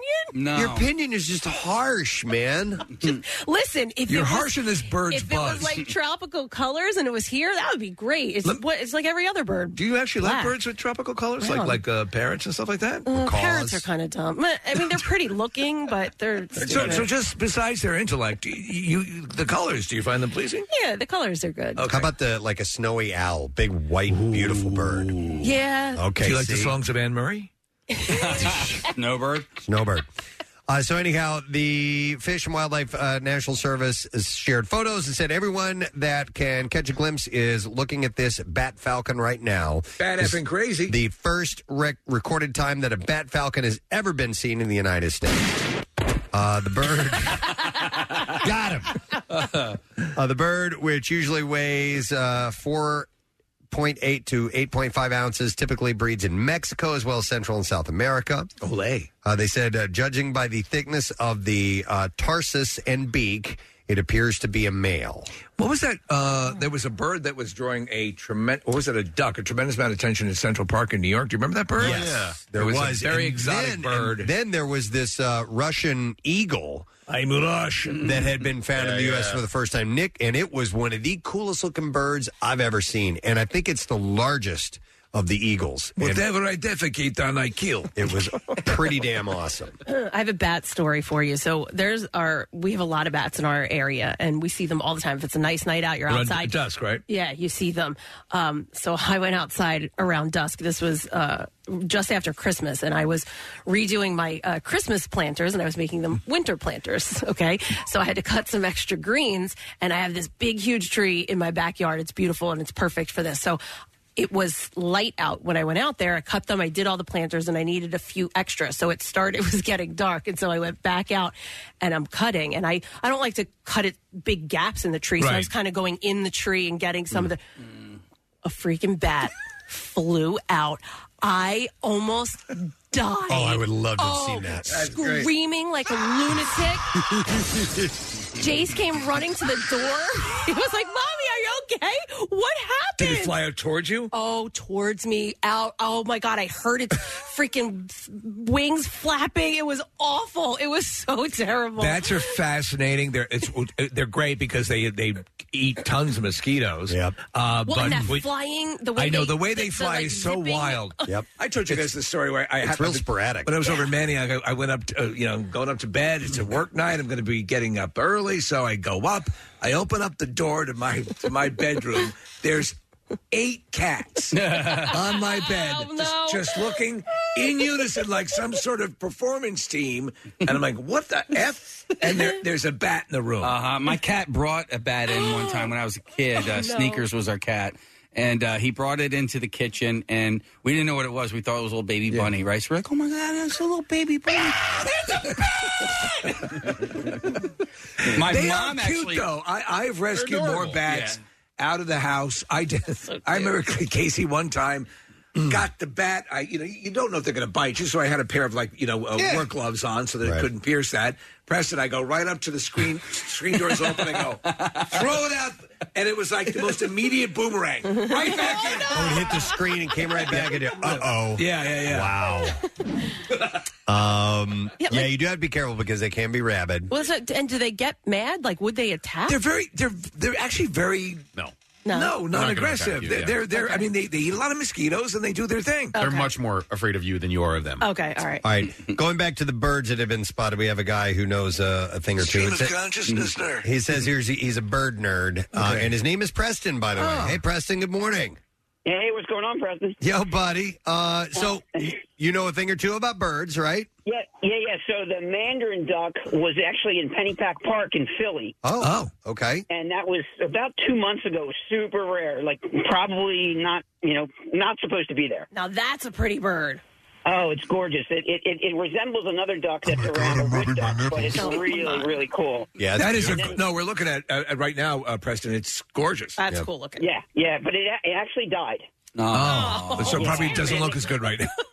It looks more like a drumstick. I'm going to tell you a story about a dead duck in a moment, but go ahead, Preston. I'm going to let you finish. The other one was the Steller's eagle, which is the big eagle that you're talking about. Yeah. And that's up in Maine right now. And again, that's not supposed to be here. That traveled all the way from eastern Russia. Yeah. Wow. And it's, holy hell, we're looking at a picture of it. I'm telling you, is that not a badass looking bird, looks like a man? cartoon. It's the second largest eagle in the world. I am first largest. It's huge. And it's still up in Maine, and people are traveling all over the country to see it. But it flew across the entire North America to get there, which is, again, ridiculous. Hey, Preston, question. Do you go to, are you a birder? Do you go out and view birds, or do you just learn about them online? No, I just got back from an eagle watch up in Lackawaxy. Why didn't you let Kathy? Question. Yeah. Do you go to the villas in southern Jersey after the horseshoe crabs mate? No, I've never done that. So apparently, it happened sometime in June. So they mate and they leave all of this debris, as you'd imagine. A lot of them die, and there's a lot of eggs and so on. So food. And it draws birds that aren't supposed to be in this area. Really? For a short amount of time that come and feed on that. It's supposed to be like a birder's paradise. Wow. Well, you guys got a long show. I could talk about birds all day. Before you hang up, I have two quick questions. Actually, Preston, do you own the Sibley Guide to Birds? Do you like using that? The what? The Sibley Guide for Birds? Yeah, absolutely. David Sibley's the biggest guy in bird. Yeah, absolutely. Yeah, and then have you ever been to the Bird Sanctuary in Cape May? Yeah, yes, absolutely, yes. All right, you guys have, obviously, you have tread same bird ground. Now, the other real last one, there's a snowy owl in Lancaster. Nobody's going to tell you where it is, but that's another rare bird. Wow. All right. Okay. My last question for you here, Preston, is this one. I thought when I was driving in Broomall 2 weeks ago that I saw a bald eagle. Is that possible? 100%. Okay. Yeah, I've actually seen one on the Schuylkill Expressway driving home 3 times over the last 2 weeks. 100%. They're everywhere now. Yeah, we have a nest nearby us. Yeah, it's so huge. just, when you're driving the Schuylkill Rivers on your right-hand side before you get to Conshohocken, I've seen it 3 times in the same spot. Yep, and they're probably lifers. They're probably building a nest. Their comeback is amazing. The John Hines Wildlife Refuge near the airport, Preston, and both Prestons. There is they're there as well. Yep. No, seriously, they're everywhere. All right. Thank you, Preston. Appreciate it. All right, guys. All right, here's my dead duck story. So, my dad, grew up, he was a hunter, and he would go duck hunting on occasion. And one time Kathy, talk about a beautiful bird, he killed a wood duck. And the male version I think it's the male version, beautiful colors, just stunningly gorgeous, kind of like the one that we just saw, that mandarin duck. And my dad killed it. I guess he had an intention to someday have it stuffed and mounted. He stuck that thing in our freezer, and it stayed there for 10 years probably. And you go to get your ice cream, and there's the dead duck right next to it in our freezer all the time. Hi, dead duck. That was duck hunt, right? So you could not taxidermy something that had been frozen for 10 years, correct? I don't know. Yeah. I have no idea. Who knows? I mean, and again, we do have a woman who listens to us who's a taxidermist, right? Yeah. So that's right. Could you conceivably take? To me, I think you'd want to jump on if you're going to get an animal taxidermied as soon as possible. I would think I don't so, think but I don't freezing know. something for a decade can help in the way it's going to look. Yeah, I mean, essentially, they just take the skin and then they create a model. And a nice Chianti. They create a model and then they put it over that. But you have to treat the skin has to be treated and all that, so it doesn't decay. Yeah. So I don't know. I'm not really sure. But all I know is we had that freaking dead duck in our freezer. Thank God he hadn't gone moose hunting. Right. Yeah. Why don't you forget me for a moment? I can't. Next to my ice cream. Stream of consciousness. Is that all we have time for? Yeah, because we have a guest coming up. So that's a new one, the stream of consciousness nerd. Just randomly throwing stuff out at you. But I do want to take a break because today's bizarre file, very bizarre. All right. Lots of effed up stories. I tried to sandwich good stories in between very disturbing stories, but we need that. Really interesting stuff here. When we come back as well, we're going to talk to Tom Zeller, who is the CEO of Imagine Exhibitions. They're the ones that have created the Harry Potter exhibition that opens today at Franklin Institute. Went to a special preview yesterday. With Marissa. Yes, it did. So we'll talk to him when we get back as well. Stay put. We'll be back in a moment. If you like what you hear, you can see it too. Check out Preston and Steve's Daily Rush on Xfinity On Demand. Acme Markets is making your grocery shopping and saving easier than ever. Download the Acme app to see your all-new deals, rewards, and perks today. Use it to view the weekly ad, clip digital coupons, redeem rewards, and to shop in-store, delivery, or drive up and go. Open the Acme app, clip your deals, and then order your items online. An experienced Acme associate will carefully select your groceries, bag your order, and bring it right to your car or deliver right to your door. Download the app or visit acmemarkets.com for program details. Now, back with more of the Preston and Steve Show podcast. All right, we're looking for somebody to identify this wine clip. I'll tell you where. Someplace warm. A place where the beer flows like wine. Where beautiful women instinctively flock like the salmon of Capistrano. And Anthony's going to take a crack at it. Yo, Ant, good morning, sir. Good morning, guys. How you doing? We're great. All right, what movie is that from? Dumb and Dumber. You got it, buddy. Hang on the line. Actually, Casey, I said I was going to give him this. So is that okay? Yeah, sure.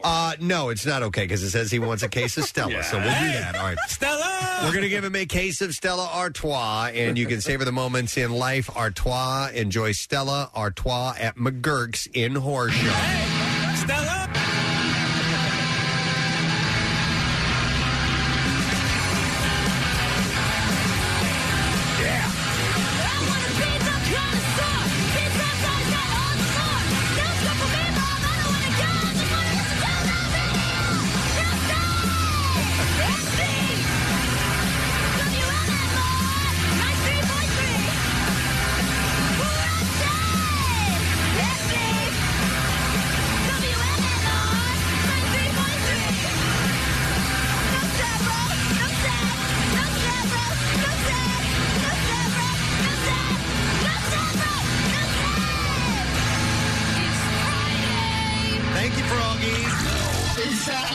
WMMR presents Preston and Steve's Bizarre File. All right, ample stories today, and they go from messed up to less messed up. All right, well, we're prepared now. Back and forth. So we'll start in North Carolina. There's a death involved, but it gets worse as we go along.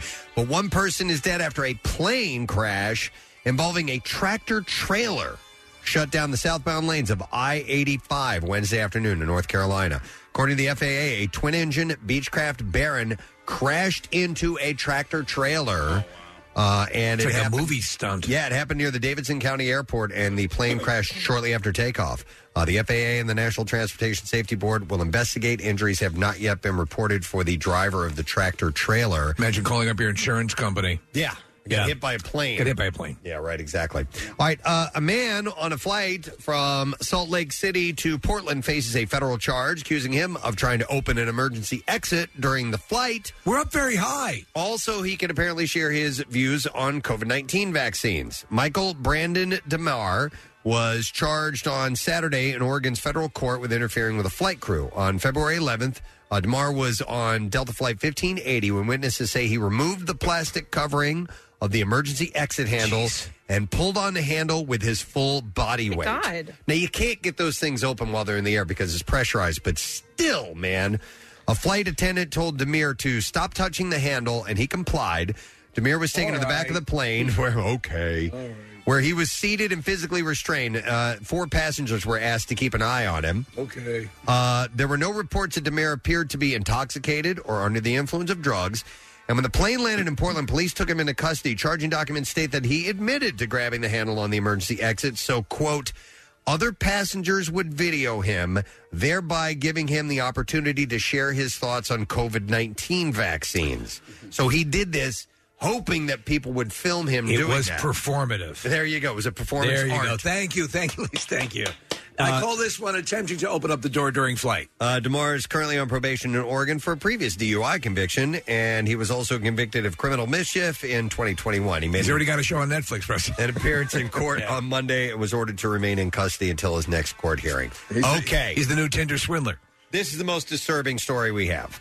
A Louisiana middle school teacher will face a sentence of 41 years in prison after pleading guilty to a slew of sex crime charges, including giving her students cupcakes laced with her then-husband's semen. Oh, my God. What? Yeah, you heard right. What? This story is insane, and it's horrible. No. Delicious. Cynthia Perkins accepted a plea deal on Monday, hours before jury selection was set to begin for her trial, which resulted in the dismissal of 68 charges and agreement to testify against her ex-husband, disgraced Sheriff's Lieutenant Dennis Perkins. The former West Side Junior High School teacher pleaded guilty to second-degree rape, producing child pornography, and conspiracy mingling of harmful substances. I mean, like, the cupcake thing was like the least of what they did, to be honest. Cynthia... Is the special ingredients in these cupcakes love? No, it's semen. Cynthia and Dennis were arrested in 2019 on more than 150 sex crime charges, including abusing a child together. It's horrible. What a disgusting couple. Prosecutors said that they received the blessing from the juvenile victim's family to accept the plea deal, knowing that 40 years is a pretty long time in prison. They added that the 3 charges Perkins pleaded guilty to were representative of what she had done. The two were arrested in October 2019 when authorities found a photo of the pair naked with a minor after receiving a tip from the National Center for Missing and Exploited Children. Dennis, who was fired from the sheriff's office following his arrest, was indicted on 78 felony counts. He had worked in the sheriff's office since 2002 and was head of the SWAT team when he was arrested. Cynthia, who resigned from her junior high school teaching job the day she was arrested, was hit with 72 felony counts in the indictment. So she had also filed for divorce shortly after her arrest, alleging that Dennis had manipulated her into committing the crimes. The prosecution argued that her testimony would be extremely helpful to their case, and spokes added that testifying gives Cynthia the opportunity to tell her side of the story of what happened as being part of bringing Dennis Perkins to justice. So they have a bunch of lawsuits that are against them as well. Some of them have to do with the baked goods. All right, good question. Yes. If these cupcakes were really good. Oh, shut up. And you found out halfway through. One of the complaints alleged that the father of a student who ate the contaminated cupcakes has fallen into debilitating depression over the incident and has not been able to find gainful employment. Another one says that some of the kids have been afflicted by mental health and behavioral problems and have not been able to sleep since the cupcake incident. So, yeah, that's insanely disturbing. How about a lighter story, folks? Please. A drunk woman, barred from boarding a plane in Orlando International Airport, managed to lead police on a chase when she took off on her motorized suitcase. Oh, my God. These things look like a lot of fun. They do. But the chase is hilarious. Police body cam footage shows 32-year-old Chelsea Alston being chased by an officer who rode a bicycle during the pursuit inside the airport. Prior to the pursuit, footage shows the officer approaching the woman after getting complaints from airport staff. She was intoxicated and causing disturbance. Kathy, like walking alongside her while waiting to board a flight in New York. When the officer told her that she could not board the plane intoxicated, the woman began yelling at the officer before climbing onto her suitcase and taking off as if it was a scooter. I'm out in 5,000. It's estimated her suitcase could move at about 10 miles per hour. Oh, my God. After Alston ended up in an area she was not supposed to be in, and then she refused to move. She was arrested at that point, and they took her away. Do you think we could do like suitcase races sometime? I would love to. I would with those. Fun. Yeah. Oh man, they look fun. All right, and that's all we have time for in the Bizarre File. More good stories are coming up a little bit later on. We're going to take a break. We'll be back in a second. We're going to give you a peek into the Franklin Institute's Harry Potter exhibition. We're going to talk to the CEO of the group that put this together. His name is Tom Zeller. So we'll talk to him, and we also have coming up a little later on Ted Alexandro. It's going to be at Helium Comedy Club this weekend. Stay put. We'll be back in a moment.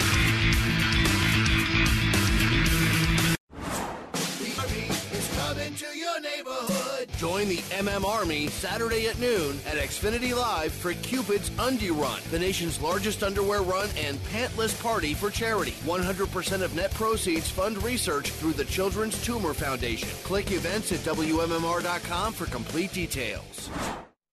Our next guest is on to talk about the Harry Potter exhibition at the Franklin Institute, but his credentials are pretty amazing. Like, he handled the Jurassic World exhibition, the Excellent Real Bodies exhibition, which is pretty intense, man. I've seen amazing. Hunger Games, Star Trek exhibition, Titanic, all that stuff. All great. And now the Harry Potter exhibition is at the Franklin Institute. Marissa and I went there for a preview yesterday, blown away by how awesome this is. It's why I'm wearing my Slytherin t-shirt today.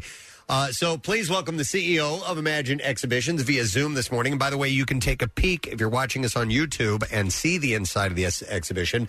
This is Tom Zaller. Hey, Tom, good morning. Good morning, Preston. How are you? We're doing good, man. All right, so we're watching this Zoom right now, and we don't see you. Is that are you filming what we're watching? That's because I'm in the place. You want to see me? I thought you are. It was way more interesting to see the exhibit than me. Oh, I'm telling you, man, it's pretty amazing. So it looks like, and Marissa and I had Tom gave us the walkthrough yesterday. Very cool. Which was so cool. You're in that very first room that you go into, and what I want to impress upon people is how immersive and interactive this whole thing is, because you guys have gone to great lengths to make sure that you can not just see these things, but actually kind of interact with them as well. Yeah, that's right. And you get a little wristband that you wear on your wrist, and you can tap into a bunch of little interactive areas that tracks you and what you do as you're going through the experience. It's really cool.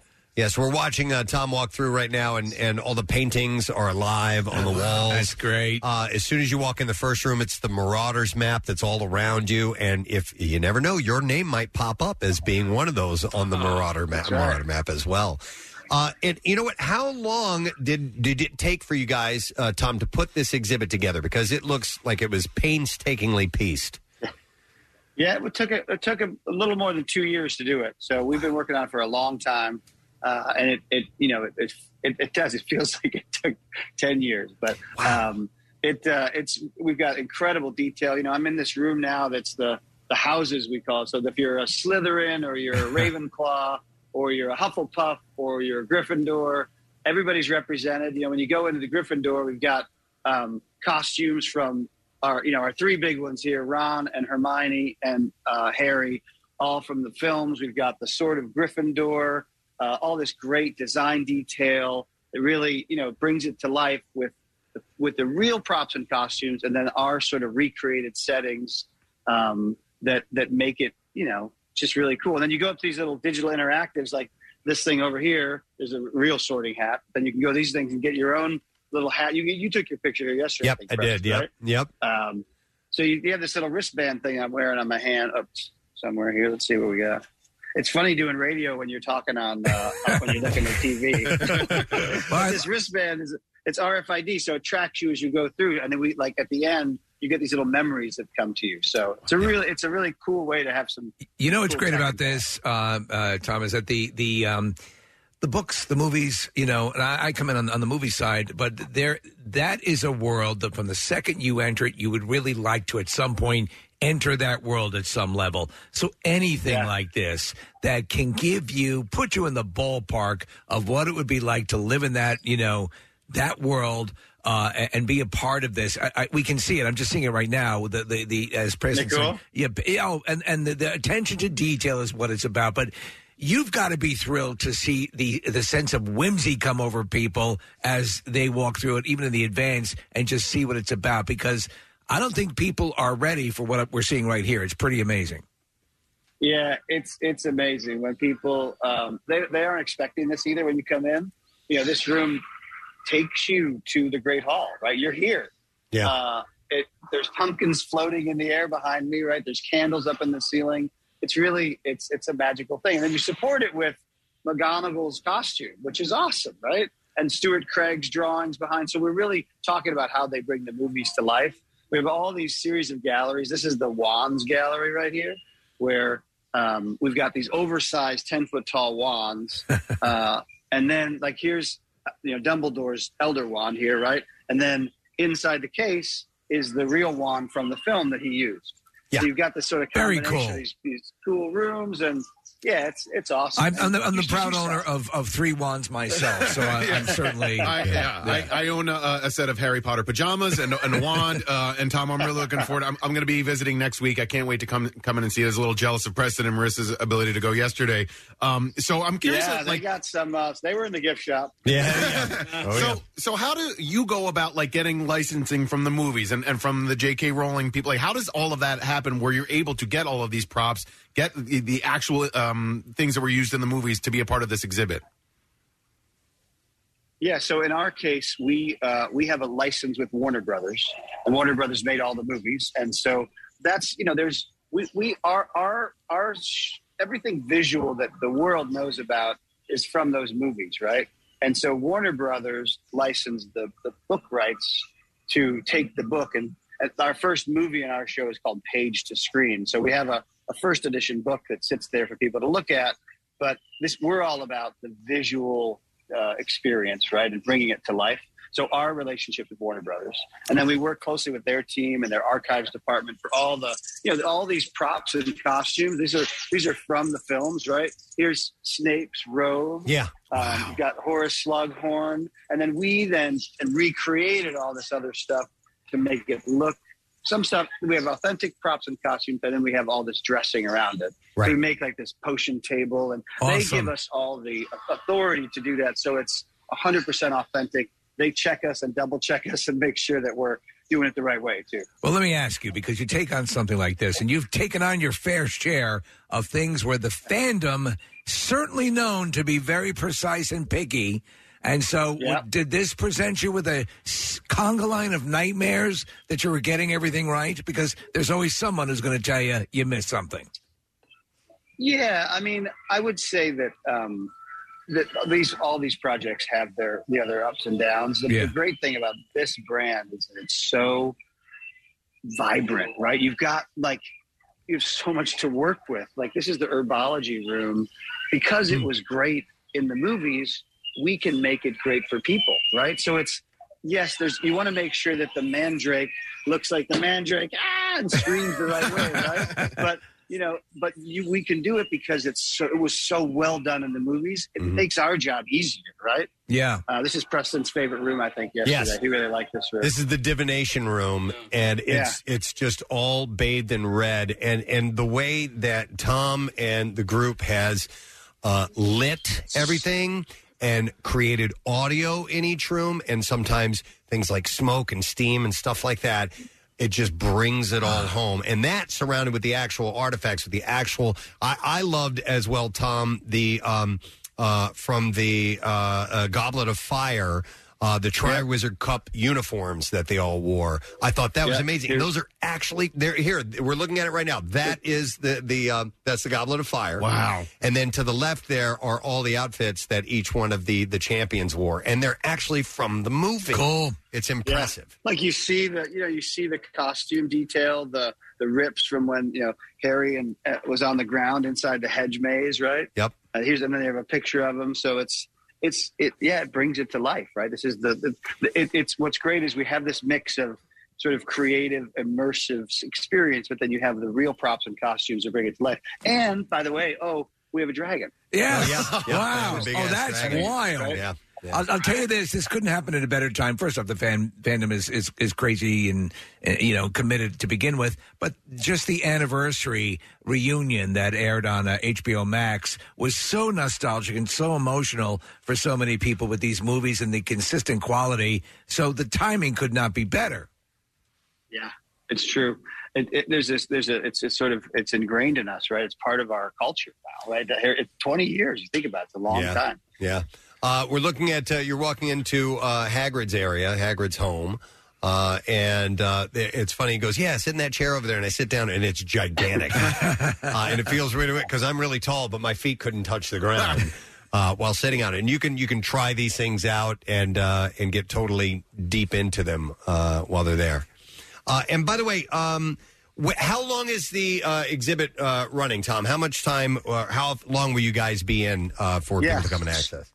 So first thing, I want to make sure people know we are sold out this weekend. Okay. It's very popular. So, but we have lots of time because we're here until September. Oh, wow. So that's a long run. So we're here until September 18th. But I would just say to people, the pre-sales are very strong. It's, people want to play Quidditch, right? So you got to be ready to just plan ahead. Make sure you check online. The tickets they're done by time slots, so you can see if it's available. I will say to people, like, during non-weekend and non-summer or holiday, weekdays are going to be great. We are open in the evening. We're open during the day, so there's a lot of chance to do it. I just plan. Hey, is that the snitch I hear in the background? Because I keep hearing this sound. That is a snitch. Exactly. Okay, I thought so. There's a snitch. There's a snitch right there. Oh, right there, yes. I'm in the Quidditch, and there's a big snitch right there. Nice. Awesome. All right, well, listen, we know you got to run, Tom, because you're doing press like crazy today because this is the world premiere of this. Yes, It's it a is. tour around the world. Yeah. But stop number 1 in Philadelphia, and we're so lucky to have something like that. In our area. Well, it's cool. Look, Tom, I'm coming back down. I'm going to bring friends. We're going to go again look, you for got sure. your Slytherin shirt on. I do, right? And I got a Gryffindor mug. Thank you. Oh, here's a shocker. There's a big souvenir shop at the end of it all. They're doing that now? Oh, they're doing that now. You can get your butterbeer. You can get all kinds of stuff. So, all right, Tom, thanks for the walkthrough. We appreciate it. And hopefully we'll see you again soon because you're going to be in Philly for a while. That's right. Thank you, guys. HarryPotterTheExhibition.com. Check it out. Excellent. All right, thank you, Tom Sauer, guys. And it's you get in the world. You get in there, and if you're not going to be able to go to say Universal because that's a really hefty price to go and do that whole thing, I think it's like $30. Some of the tickets for this. It depends on the date and time. Yeah. But I was surprised at how affordable it is to go. No, they do it right. I mean, I've loved all the stuff that they've done. Talking about that Titanic exhibit and all those other things. The key is immersive. Yeah. Yeah, Preston, it was like $43 to do it during the day, and you get to tour the Franklin as well, too. Yes. So it's a double ticket. Right. And then if you go in the evenings when the museum is closed and you just go to the exhibit, that was $30. Okay. And those All are right. weekday prices, so it is tangible. Yeah, totally. But it was something else, man. And Marissa, not even all that familiar with the Harry Potter world, and she was digging every bit of it. And, It was very awesome. yeah, there's his. You get to. I laid in his bed underneath the stairs. So we have a closet that looks exactly like that. Oh. Yeah, we call that our Harry Potter closet, dude. And so it opens up, and you come around the corner at the end, and you go into the souvenir shop, and I'm like, man, yeah, really. I'm like, I want all this stuff. And as I'm looking at some of it, I'm like, ooh, the robes and stuff. I'm like, come on, dude. What are you going to do with that? know, like when you go to Universal, mentioning Universal, the mirror's talking to you. Oh, my God. And all of that stuff, all of that interactivity is really awesome. So I bought a Slytherin Quidditch shirt, which I'm wearing now, and I'm not really Slytherin. I'm Gryffindor. I've determined that I would be. Is there a sorting hat? There is, but you don't get to put it on or anything like There's that. a website that will it'll sort you. Okay, yeah, it's Pornhub.com. Okay, I like the way the Slytherin stuff looks. I like green. I think it's cool looking. So I got that. I did get a Gryffindor mug that I have here now, and I've switched over to that, and I'll start using that. But it's got all 4 houses on it. Put that next to your Roy Kent mug. I will, yes. Yeah, same one in the same thing. Terry saying F you. But it was really cool, man. That's cool. It was, you definitely want to go see this. I want to get to this. I want to get back to Universal for the Harry Potter. It's so cool. And again, one of the greatest roller coaster rides I've ever been on is Universal. But this right here, when they set their mind to recreating and creating a world at the Franklin, it's just great. It's awesome. Yep, I agree. All right, so we have Ted Alexandro who's going to be joining us a little bit. Do we have some time to do some a little bit other of time, things? yeah. Yo, ever heard of Jerkmate? Wow. I'm wondering if we should do the connoisseur to make sure. Or are you the fit that time to in. killerer? No, not the time to killerer. I think we should do the connoisseur. Oh, okay. Because there are some. If we don't get a chance to do it later on, I would We'll feel hate ourselves. bad because there are some things I definitely want to get into. So let's dive into the world of food and drink, and we'll start with drink. Coca-Cola's new flavor is being released, and the idea is out of this world, or at least it's supposed to be. It's called Coca-Cola Starlight. Okay. A new limited edition version of the classic soda that comes in regular and zero sugar. And after deciding to discontinue half of its portfolio a few years ago, getting rid of outdated but beloved drinks, including Tab and Odwalla. I don't remember Odwalla. Don't know Odwalla. I thought that was Black Panther's sister. They have focused on promoting its core product, Coke, and Starlight is the first beverage from the Coca-Cola creations. But what is Starlight? What flavor? Well, we don't know. That's the thing. So unlike cherry or vanilla, we don't really know what it's supposed to taste like. So Redditors, who spotted images of the new product online a few months ago, shared some theories about the new flavor. Some say that they spotted the mysterious new product on retailer websites ahead of the official launch. And one guessed raspberry because a quick Google search says that space tastes like raspberries. And according, astronomers think that the center of the galaxy may taste like raspberries and smell like rum. What? I don't know where that comes from. That's real? I guess so. So have you guys, you obviously have seen those. Who's their taste tester, Gary Lauer? The soda machines that you can basically make any flavor soda that you want. Okay. Mm-hmm. I just wondered if, I know they have orange and cherry and vanilla. Right. Now they're going to have Starlight. So they're obviously, this is their thing. They're saying the universe tastes like raspberry, and so they're adding a little bit more panache to the smell of it. More recently, a YouTuber tried the product, noted aftertaste of... Sick! It was rocky. I had no idea. I tried. I never tasted space before, though I'm very intrigued. I just take it in. It stinks! So apparently, like space. Another Redditor said that he tasted notes of chocolate and graham cracker. And that led another Redditor to guess that the flavor is actually s'mores.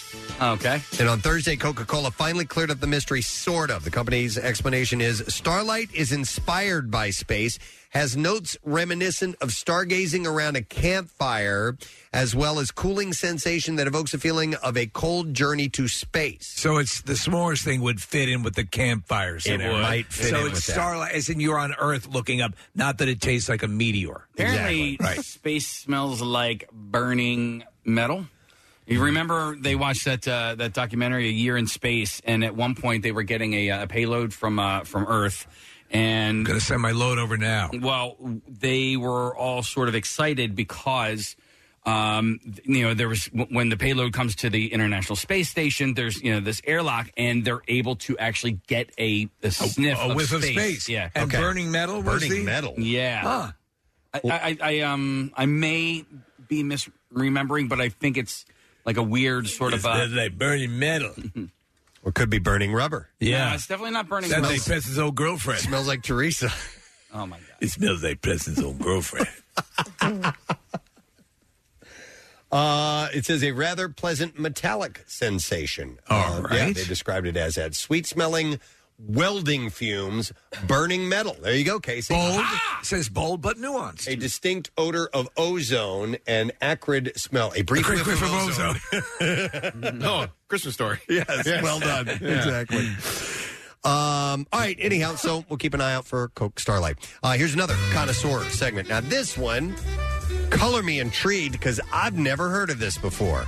Custard toast. You guys heard of custard toast? Nope. Marissa? I like custard and I like toast. Even Marissa is not familiar with custard toast. The foodie. Well, it's a new recipe on TikTok. And there's a hashtag custard toast, and it's been viewed more than 26.8 million times. Lives in the woods and the bayou. The custard toast. The recipes generally include bread, yogurt, egg, fruit, and optional sweeteners or spices. I like what I'm seeing here, Preston. There's a picture up of, I guess, custard toast. So someone named Mai Shuyan is a TikTok content creator and says that she makes custard toast on days when she wants a healthier breakfast option. So in place of pancakes or French toast, what she does is she blends Greek yogurt, an egg, cinnamon, and agave together with a whisk to make the custard. I hate agave.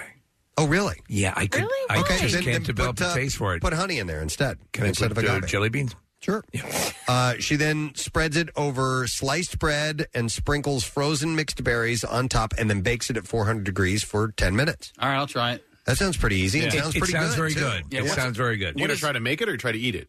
You can make it. Yeah, you can move your mouth up and down. Casey can do this. Well, I'm not going to make some. Who would make it for me? That's what I'm wondering. Yeah, I would I'll make it do for it. myself. Yeah, I'll have Kathy do it. Kathy brought us in dead possum. No, it's the toast you were wanting. Yeah. Oh. What's agave? What does that look It's like a honey, but it's got a little bit of a different flavor to it. So anyhow, she adds custard toast is a complete meal with complex carbs if you choose a whole grain bread, protein and fat from the Greek yogurt, and eggs and micronutrients and antioxidants from the berries.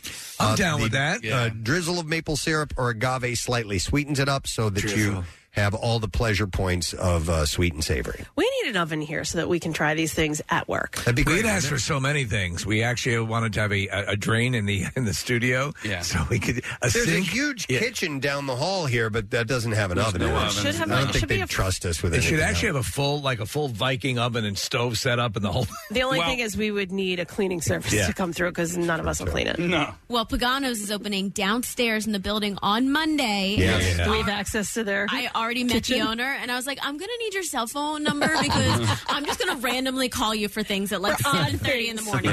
Was he open to that? Very much so. Oh, excellent. Yes. All right. We love Paganos already. Custard toast. Monday, maybe he can make us custard toast. It's going to be custard toast Mondays. Hey, Steve, are you a fan of Greek yogurt? Yes, I will put my own honey and fruit and stuff in it. Okay. So basically by itself, not so much. But yes, I'm a fan. I thought that was like a setup to like a Grecian urn. Or No. Do you like stuffed dog? No, because I don't mind Greek. Just yogurt in general kind of, it purses my lips a little bit. It's a little tart for you? Little tart. Yeah. I also feel the same way about the salad. Like, for some reason, when I eat salad, it, like, kind of purses my... the dressing. It's the dressing. Probably. That but lettuce like, is very bland. Yeah. So do you like I kid you not, I've mentioned, I assume you've had the Acme yogurt parfaits with the granola. Of course I Yes, have. I mean, that's as good as it gets. Yeah. Okay, but also a Jack Nicholson salad movie. it can be a bit tart for you. For dessert. And cause your lips to pucker. Yeah, so What's a good dessert salad? Like, is it, if you were to just eat some romaine lettuce, would that do it? That would be fine. And it is probably the dressing. And if I don't mind a good Caesar salad. But I'm not a big Caesar salad fan. Preston, did you ever do this as a kid? I used to take like lettuce and put a little bit of salt on it and just eat it. Yeah, we did that as a kid. Yeah. But yes, Caesar salad's fantastic, and I could see that maybe causing that. Well, no, that does not cause you to pucker. No. What We need to play a game called What Makes Casey Pucker, and go through both openings. Yeah, I just want to do the mouth. What makes your starfish pucker? I was gonna. Oh, so sometimes what I would do, because I know that like salad's good for you and stuff, is I would do like a fresh salsa as my dressing. Okay, because a salsa salad. Salsa salad. I don't think that's dressing. bad. Yeah, no, it's good. It's good. Ice cream. Yes. Salad Alamo. When having Caesar salad, are you an anchovies guy? I don't want to know that there's anchovies in there. Right. Okay. Steve, So, you're a salmon fan. Yes. Will you enjoy a salmon salad? I love salmon salad. I will put, in fact, I love that Mediterranean with the olives and the leafy greens, salmon, a good dressing. Yes, I love it. Okay. Nick, Pierre was trying so desperately at the staff meeting the other day to determine whether or not there was anchovies in the Caesar dressing. And so he was like, do you think you could taste it? If there was anchovies in it, you could tell me. And I was like, you know what? I don't want to like He asked do me the that. same. And I just couldn't- eat it. I couldn't tell it just by tasting Taste it. There's no way. I mean, some I of them feel have like it, some of them don't. Sometimes I can taste it in there, but I didn't want to be like, no, this one doesn't have it. And then he eats it and finds out that there's anchovies. but what makes it Mediterranean, Steve? It's just the combination of ingredients. That when you talk like a heart-friendly diet, the fish, the leafy greens, the olives, the oil, all that stuff is good for your heart. Okay. All right. And also the Kit Kats you put on top of it. The occasional Kit Kat. All right. All right, let's see. I have something else here, and this sounds very, very interesting. Hostess now has new caffeinated donuts. Okay. I like anything caffeinated. Caffeinated Hostess Boost Jumbo Donuts.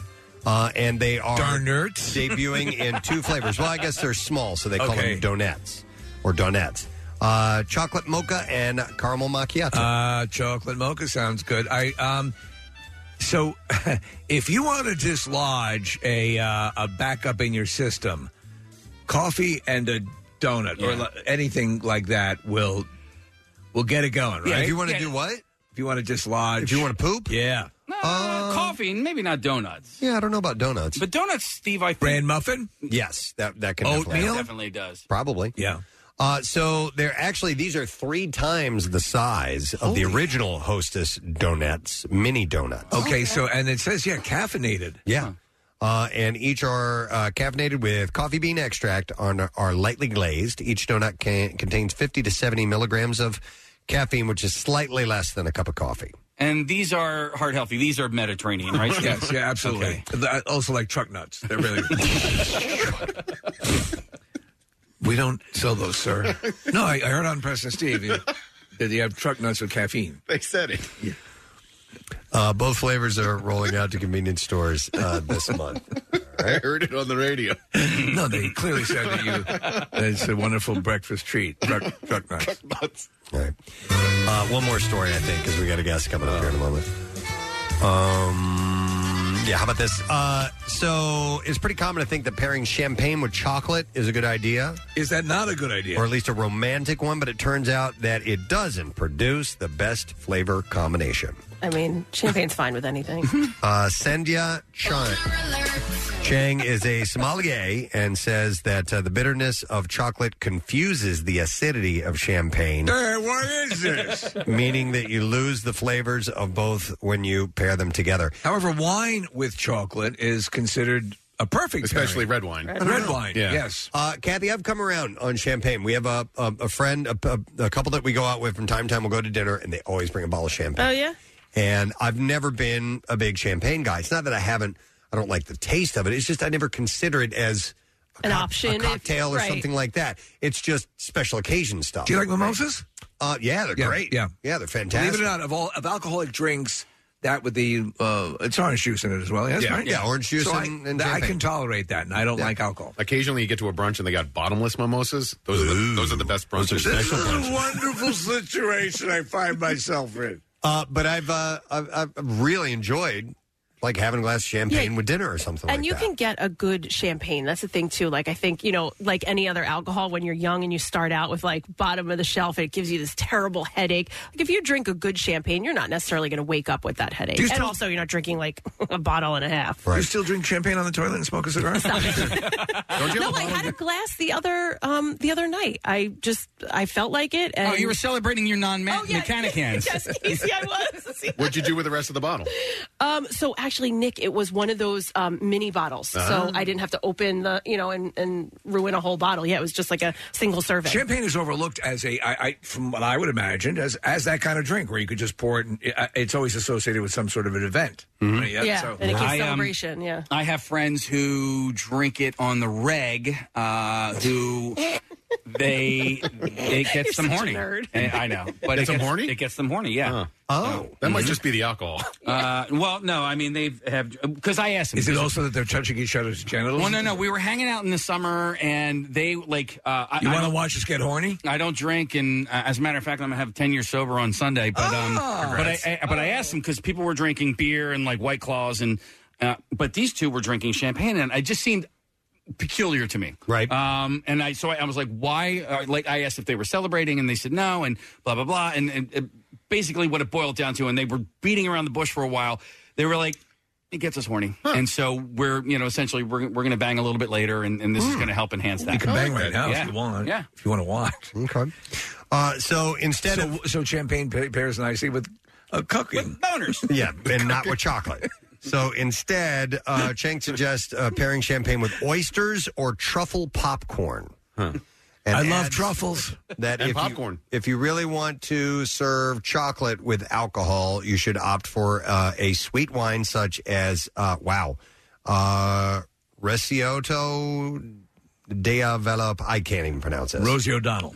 Rosé O'Donnell. Recioto de la Valpolicella. It's beautiful, man. Or a fortified wine such as Madeira. I can say that. And that white chocolate, however, actually goes well with champagne. Thank you. It's because it's actually not chocolate, white chocolate. Okay, so she says I would pair the white chocolate with a full-bodied oak-style champagne. Okay, so don't do chocolate. But I mean, listen, this is kind of Valentine's Day. That's why If the you romantic whatever works for you, like the taste, but just as a rule of thumb. Yeah, exactly. All right, anyhow, that's it. That's all we're going to have time for because we have a guest coming up in just a moment, so we're wrapping up. Oh, you know what? What? Let's do another wine clip. Okay. I know this is at the end, and we'll get a winner when we come back. But today is, by the way, National Drink Wine Day, and you can identify this movie. We can set you up. What are we setting people up with? You know what? Let us do the I want to do this one. I'll do the Tattoo Arts Festival. Okay, take us to the Tattoo Arts Festival, which is taking place the 25th through the 27th. So if you identify this clip. Okay, well, you better, Brennan. This is a Catalina wine mixer. All right, easy, right? Yeah. 215-263-WMMR. Let's see if you know the answer. We are going to take a break, and we'll come back in a second when we return. Ted Alexandro joining us. MMR spotlights the best rock in Philadelphia with Jackson's Local Shots. That's right, and this month's band is Pawn Shop Roses. I'm so happy you found me, but then you drowned me at the party. Pawn Shop Roses, your local Shots Artist of the Month. Check them out every Wednesday at 6:30 right here on the Mighty MMR. And you can hear and see more now at WMMR.com. Keyword Local Shots. Sponsored by Family and Company Jewelers. Find a band that rocks her world at Family. 93.3 WMMR. Everything that rocks, Philly. All right, next guest going to be at Helium Comedy Club tonight and tomorrow. We love having him on. He's been on many times. Please welcome Ted Alexander. Guys, I was listening closely to the traffic report because I'm going to be on the road shortly, so I had to, take notes and make sure I'm avoiding any dust-ups. Of course. Have you heard, and Preston was talking about it earlier this week, that because of the shifting work-from-home sort of atmosphere and also people just returning back in a hybrid way, that the morning and evening rushes are maybe less congested but extending longer? I have heard that. I asked Helium if I could Zoom my shows in. I thought it might help with the traffic, trying to do my part, but they said no, they prefer that I come in person. It's funny for a while, though. Listen, and the last thing we want to do is go back to the beginning of this and, hey, the nostalgic wonder that was the beginning of the pandemic. But did you, in fact, end up doing some Zoom shows and stuff like that? Well, weirdly, I just prior to the pandemic, and this is purely coincidental, I took, just on a whim, I took a gig at the Wuhan Institute of Virology. Oh, yeah? No kidding. Yeah, it had always been a hobby of mine. So this was like 2018. Right.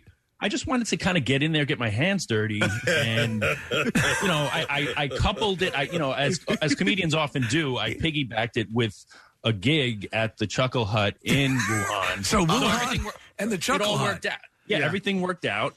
And then, but next thing I knew, things kind of got out of hand. I was asked to leave both the gig and the Wuhan Institute of Virology. Wow.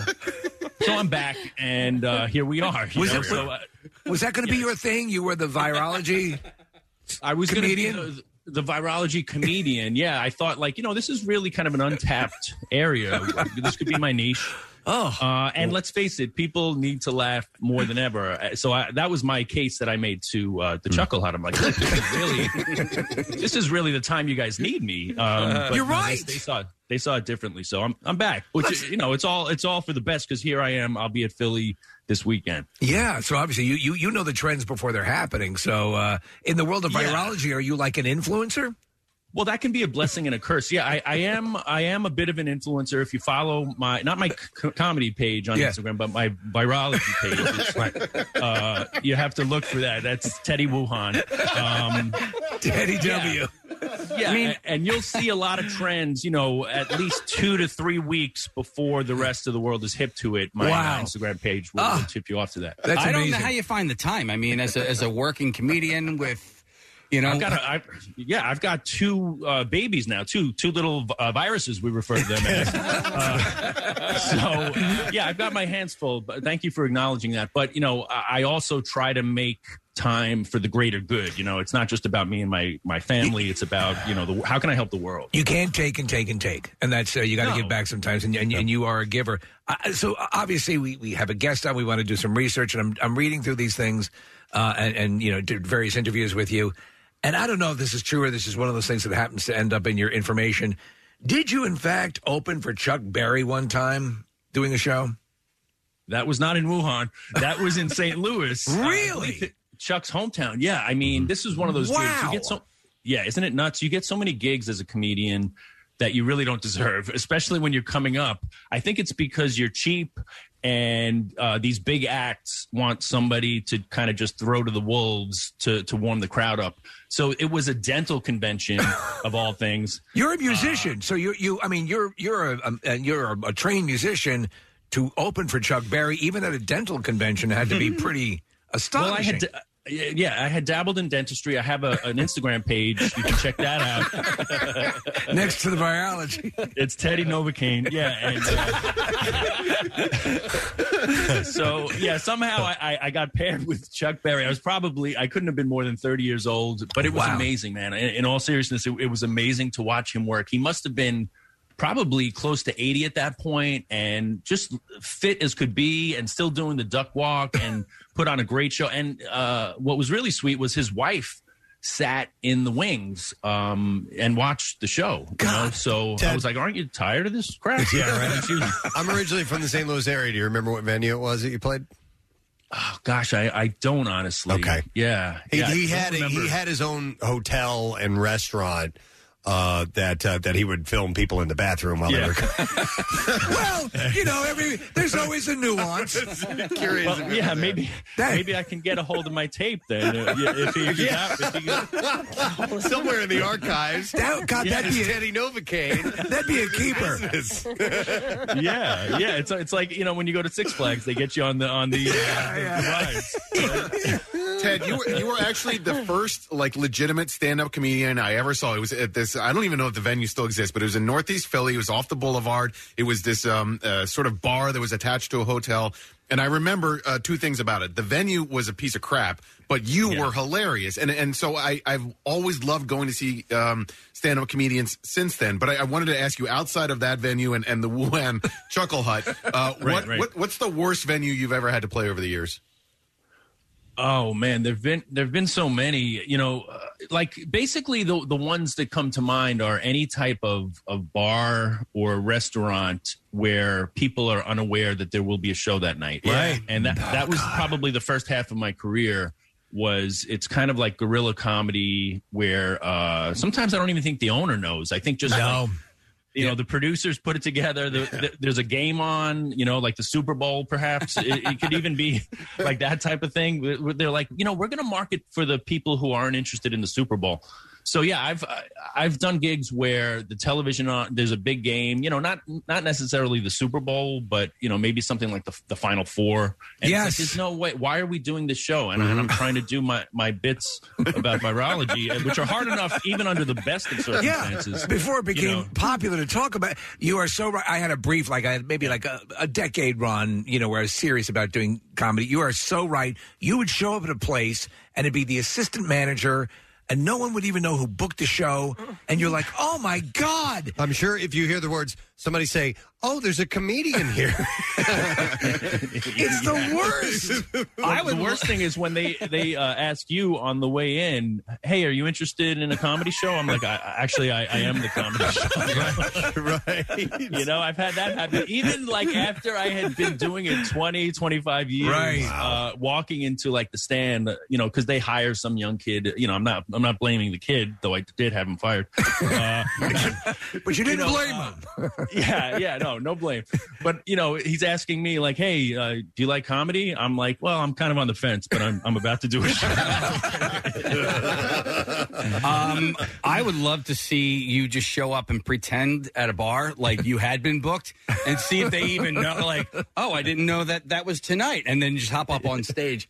I mean, now as a seasoned veteran, try your chops at the ground round. But those battle scars are things that they are.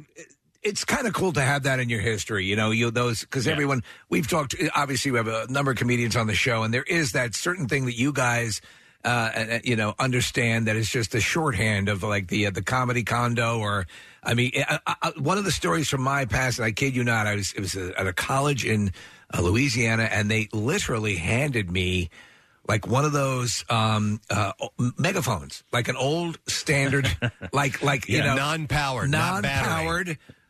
Cone to do the show.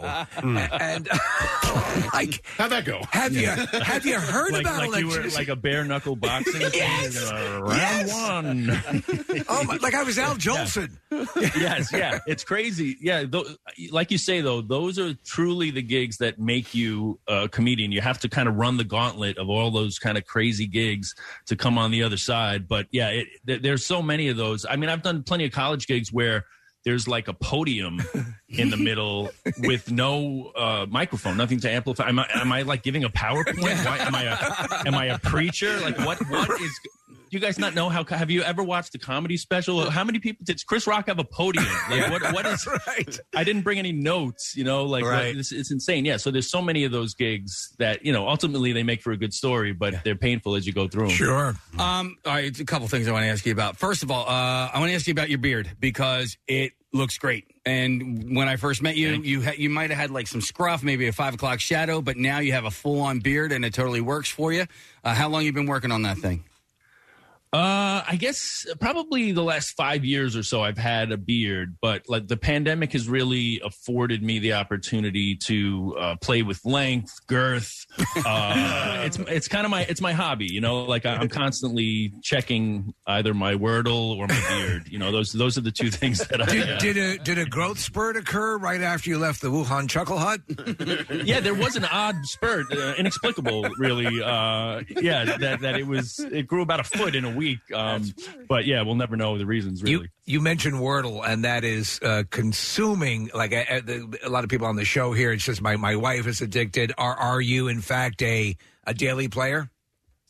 Yeah, I'm a Wordle head. I play, my kids, once they're 2 and 10 months. So once they are sufficiently kind of into something, I check my phone as if I'm trying to solve a murder. Right. I'm constantly going over to it, but it's the little things, I mean, the pandemic combined with having 2 under 2, as they say, has really, like you just look for those little moments of peace. So yeah, that's my little escape for now. Right. Yeah. We had, I recently segued over to the New York Times. I had been on the old URL, so I had my 31 game streak was intact, and I switched over yesterday, and that goes straight down to 0. Got to start all over again. I know, it was heartbreaking, man.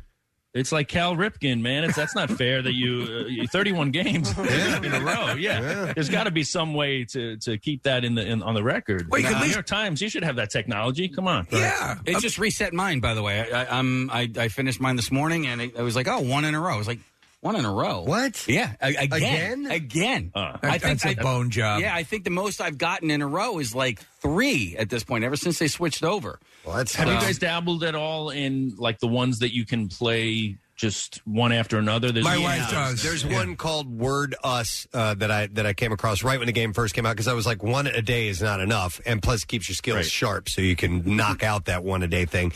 But I haven't. Go ahead. I said to my wife too that this is perfect for us because it's really like a 6th grade level. It's like I feel like I'm a genius, but it's like 5 letters, okay, it's like 6th grade level words. Yeah, and you feel great about yourself. Yeah, absolutely. And now they have geography ones and curse words, and I don't know if this guy.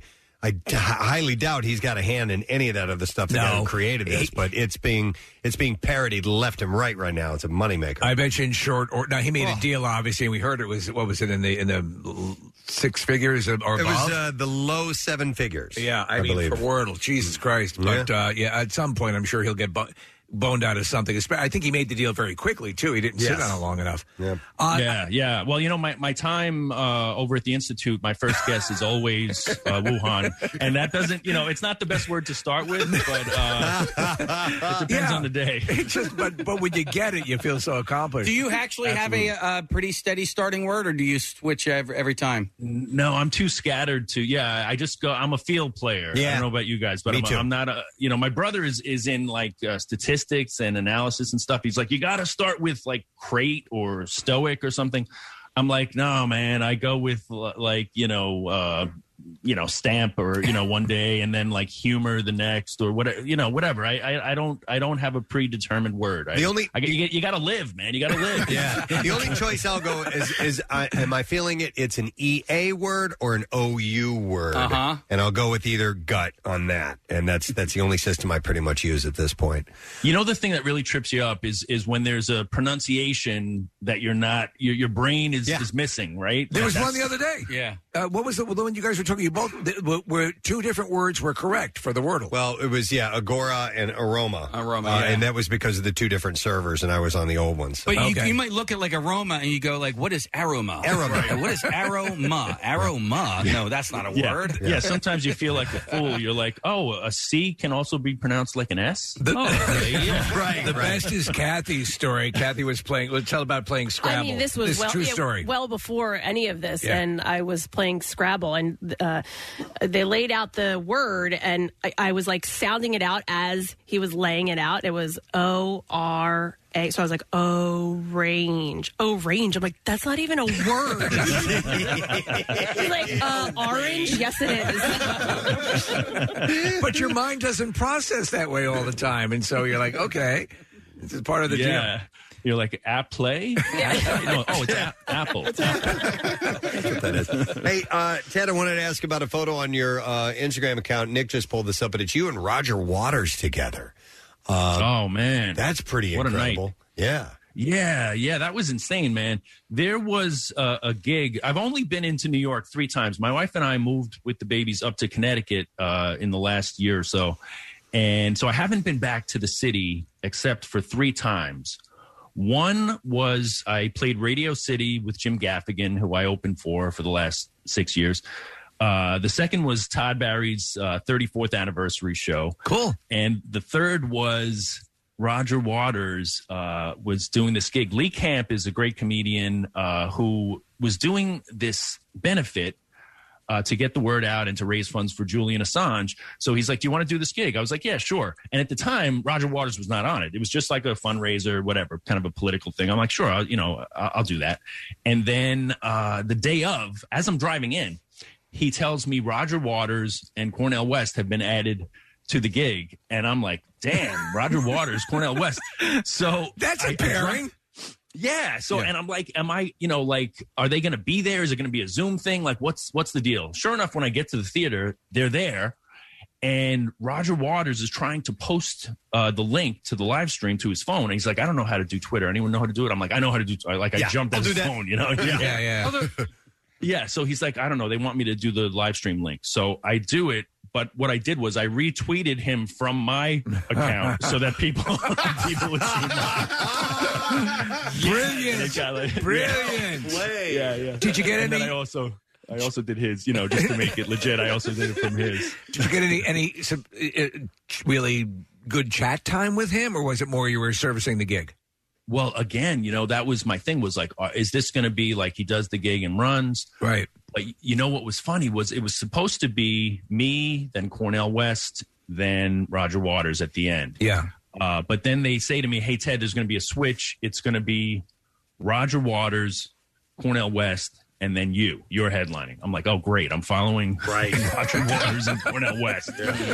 I'm like, I'm there just to help. Sure, whatever you guys need. So, and I'm also thinking they're going to duck out. To your question, sure. I'm thinking they're going to leave after their set. They stay. It's a small theater. The two of them sit at a table in the front row. They're sitting like 10 feet away from me, and it was great because they're laughing the whole time. And I told a story about how I had been at Occupy Wall Street, and Roger Waters came. I'm sorry, Cornel West walked up, and I was holding a sign And the sign said, if only the war on poverty were a real war, then we'd actually be putting money into it. So I'm holding this sign. Right. And Cornel West comes up to me, and I was like, would you like to hold my sign? And he's, and by the way, I should say it was on a pizza box. So I said, would you like to hold my sign? And he said, you've tried the rest, now try the best.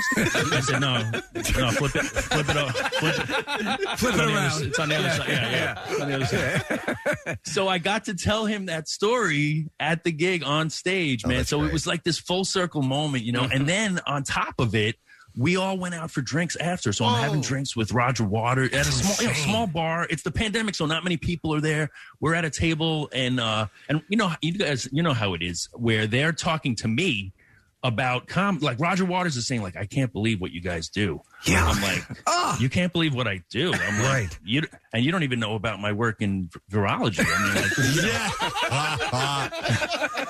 like, astonishing.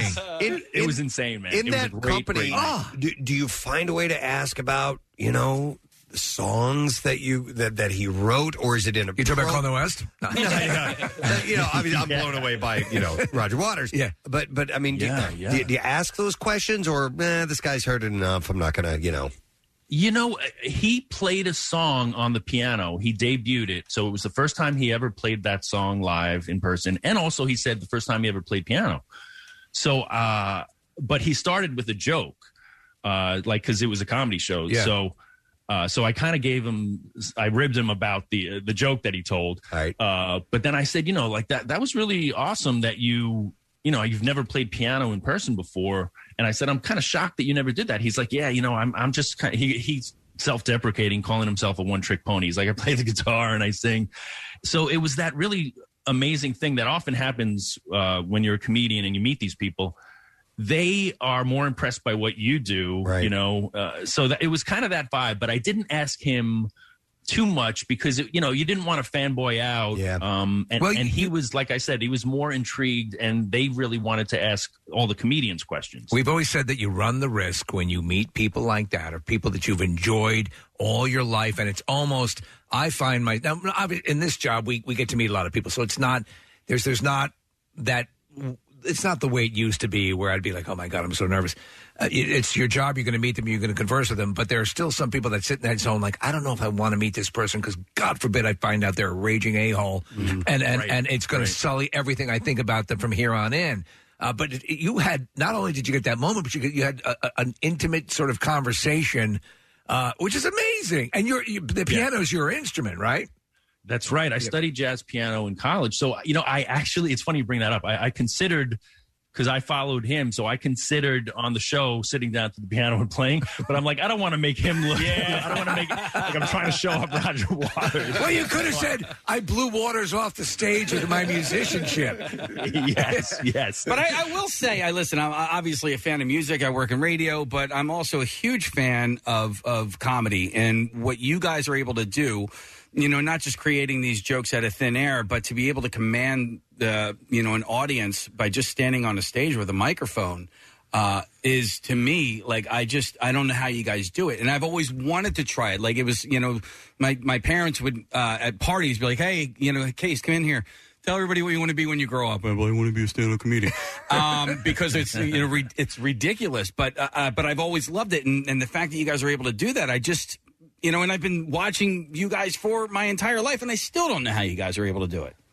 No, it is a bit of a mystery. It's funny you bring up about your own childhood, because I would tell my mom that I wanted to be a clown. I never got to achieve that, but I'm sort of in the area. She wanted you to go into virology.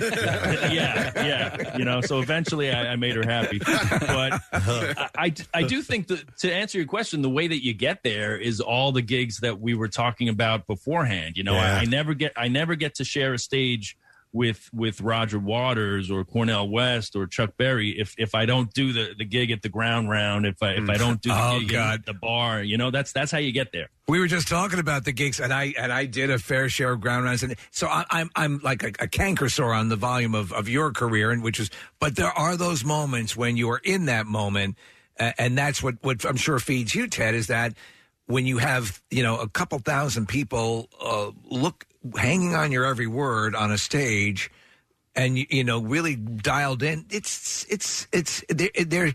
such a communication and such a connection that I don't know what can rival it. Now, I get to do that every morning here in a much larger capacity, but there is that uniqueness. It's amazing. There is something very beautiful about it, in a room full of people, especially the big venues. I'm doing like NBA arenas when I open for Jim Gaffigan. Wow. So, yeah, we're in the round, like with 15,000 people. So it's so special and bizarre, and kind of sometimes you have to pinch yourself because you also remember the gigs where you were in the ground round. Yeah, in front of like sometimes I'm talking like two people, waiting on their popcorn. Yeah, two different tables.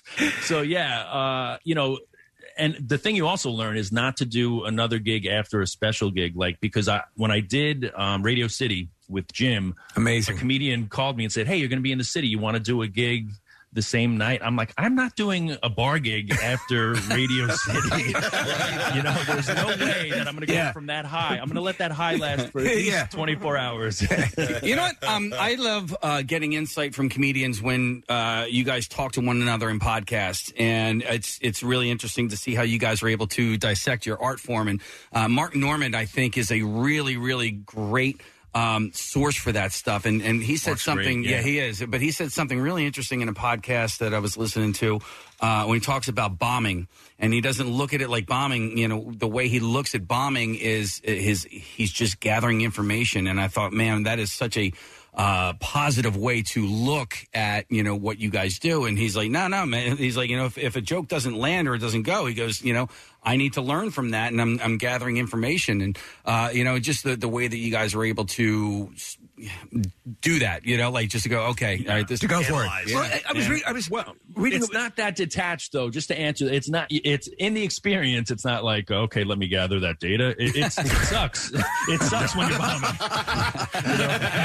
After the fact, is when the data collection begins. Yeah. Well, in the moment, it sucks. To Casey's point, I was reading an interview with you, and you were talking about how you try out material, and you don't, like, for example, I know a lot of comedians will have their go-to, sounding board. They're a comedian who can I bounce this off you?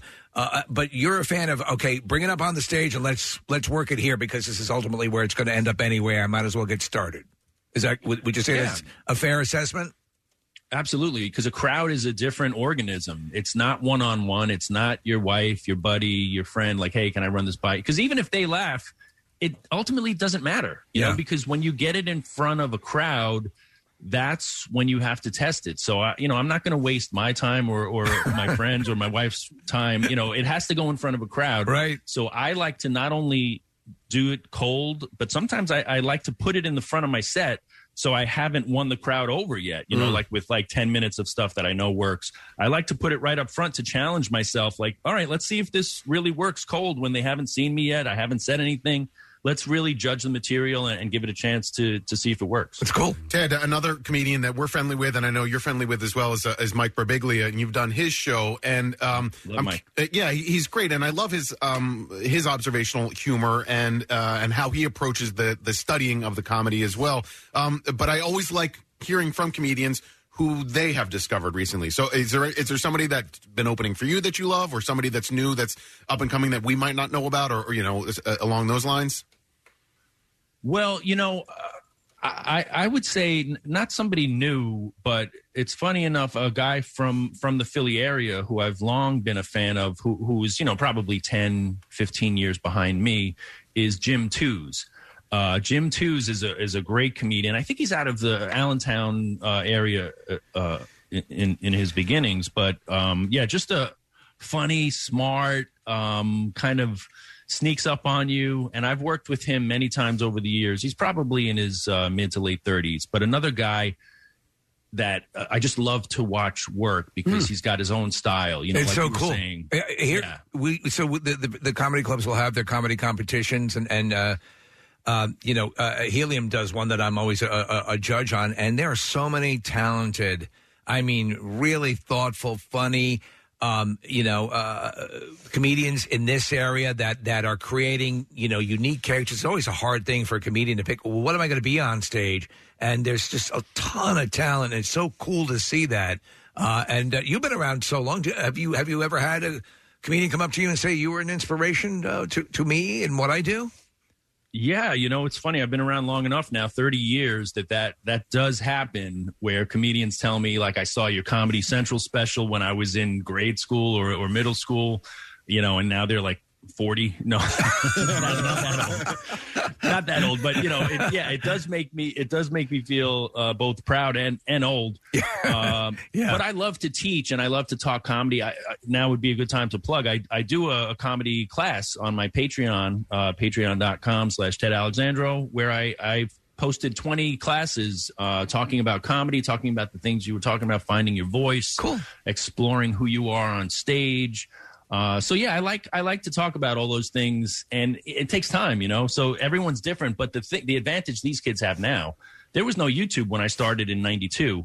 So like I remember going to the Museum of Television and Radio in New York City, and it was basically YouTube. It was like going into a building where you can say, like, can I see Richard Pryor's first set on The Tonight Show? Can I see, this tape from Steve Allen's show or whatever? And you would watch, and you could only get 2 at a time, I think. And you would watch it, and I would take notes, study. But now the benefit that these kids have is, at their fingertips, the history of comedy. So it's great. And I think it's to the benefit of comedy because kids are a lot more savvy and a lot more knowledgeable. I think you're right. Yeah. Nice. Well, tonight and tomorrow night, it will be evenings of comedy and virology. With Ted Alexander. A little dentistry, maybe? Maybe a little dentistry thrown in. We'll see. We'll see. It's Teddy Novocaine, right? Teddy Novocaine, yes. Please follow all 3 of my Instagram channels. But I have to leave you with a joke because I think you said it was National Wine Day. It is. Yes. And coffee and wine are like my life coaches. Coffee's there for a pat on the ass, like, go get them, we can do this. And then wine's like, you'll get them next time. You gave it a good shot. Keep your chin up. I'm like, thanks, wine. You're the only one who gets me. I love it. HeliumComedy.com. Get your tickets for Ted Alexander. Thanks, Ted. It's great to see you, man. Thank you, guys. Pleasure. Ted Alexander. Really good. He's one of the best. Yeah. One of the best. I love it. All right, on that note, we're going to take a break. We're going to come back in just a moment. You know what, Case? Can I just give some away just to give some away? Why the hell not? How about Death of the Nile? Pair of Fandango tickets to see Death of the Nile. Death on the Nile, right? What did I say? Death of the Nile. Death on the Nile. The whole river dies. Death in the Nile. Yeah. Death with the Nile. We'll take callers 7, 8, and 9, and you will be able to go to this. And it's a daring mystery thriller about emotional chaos, deadly consequences triggered by obsessive love, based on Agatha Christie's popular novel. In theaters now, 215-263-WMMR. We'll be right back. Coming to your neighborhood. Join the MM Army Saturday at noon at Xfinity Live for Cupid's Undie Run, the nation's largest underwear run and pantless party for charity. 100% of net proceeds fund research through the Children's Tumor Foundation. Click events at WMMR.com for complete details. All right, again, what movie is this wine clip from? And if they want to drink Merlot, we're drinking Merlot. No, if anybody orders Merlot, I'm leaving. I am not drinking any Merlot. All right. Let me go to the phones. I've got Andy. Hey, Andy, good morning. Good morning, guys. What's up? Good morning, brother. All right, what movie is that clip from, please? That is the great Paul Giamatti in Sideways. Yes, of course. Hang on the line.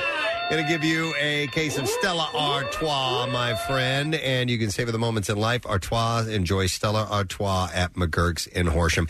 And I know I've told this story before, but Merlot, after that movie came out, apparently took a big dive. Oh, no way. In sales because he beats up on Merlot. But there's an interesting twist to that because it's not because he, and they don't indicate it in the movie, it's not because he thinks that Merlot tastes bad. At the very end, you know how he takes that prized bottle that he was saving for a special occasion. He's sitting in a diner. He's drinking out of a styrofoam cup because his ex-wife, he had a whole issue with that. Apparently, that is a Merlot that he has, and it reminded him too much. Apparently, he and his wife, the underlying current is that their favorite wine was a Merlot. So that's what pissed him off. And he did not want to he was so fixated on his ex-wife that he didn't want that to be a part of the evening, and it would have driven him crazy. So that's what I had read one time. Anyhow. So it wasn't he disdained or despised the taste of Merlot. Right. It was the fact that it had a memory to it. I can see that. It was too hard for him. So, all right. Anyway, let's get to and that's a great movie. We're looking at a still of this movie. I need to go back and watch it again some. All right, let's get to the Bizarre File. WMMR presents Preston and Steve's Bizarre File. All right, this is truly a wild story. The United States Coast Guard is continuing to search for a woman who jumped off of a Carnival cruise ship while handcuffed following a reported hot tub disturbance on Wednesday. Yeah, there's footage right before this happens, Preston, and it's the weirdest thing you've ever seen. So the incident took place on the Carnival Valor, which was located about 150 miles off the coast of Southwest Pass, Louisiana, when the 32-year-old jumped off the cruise ship's deck.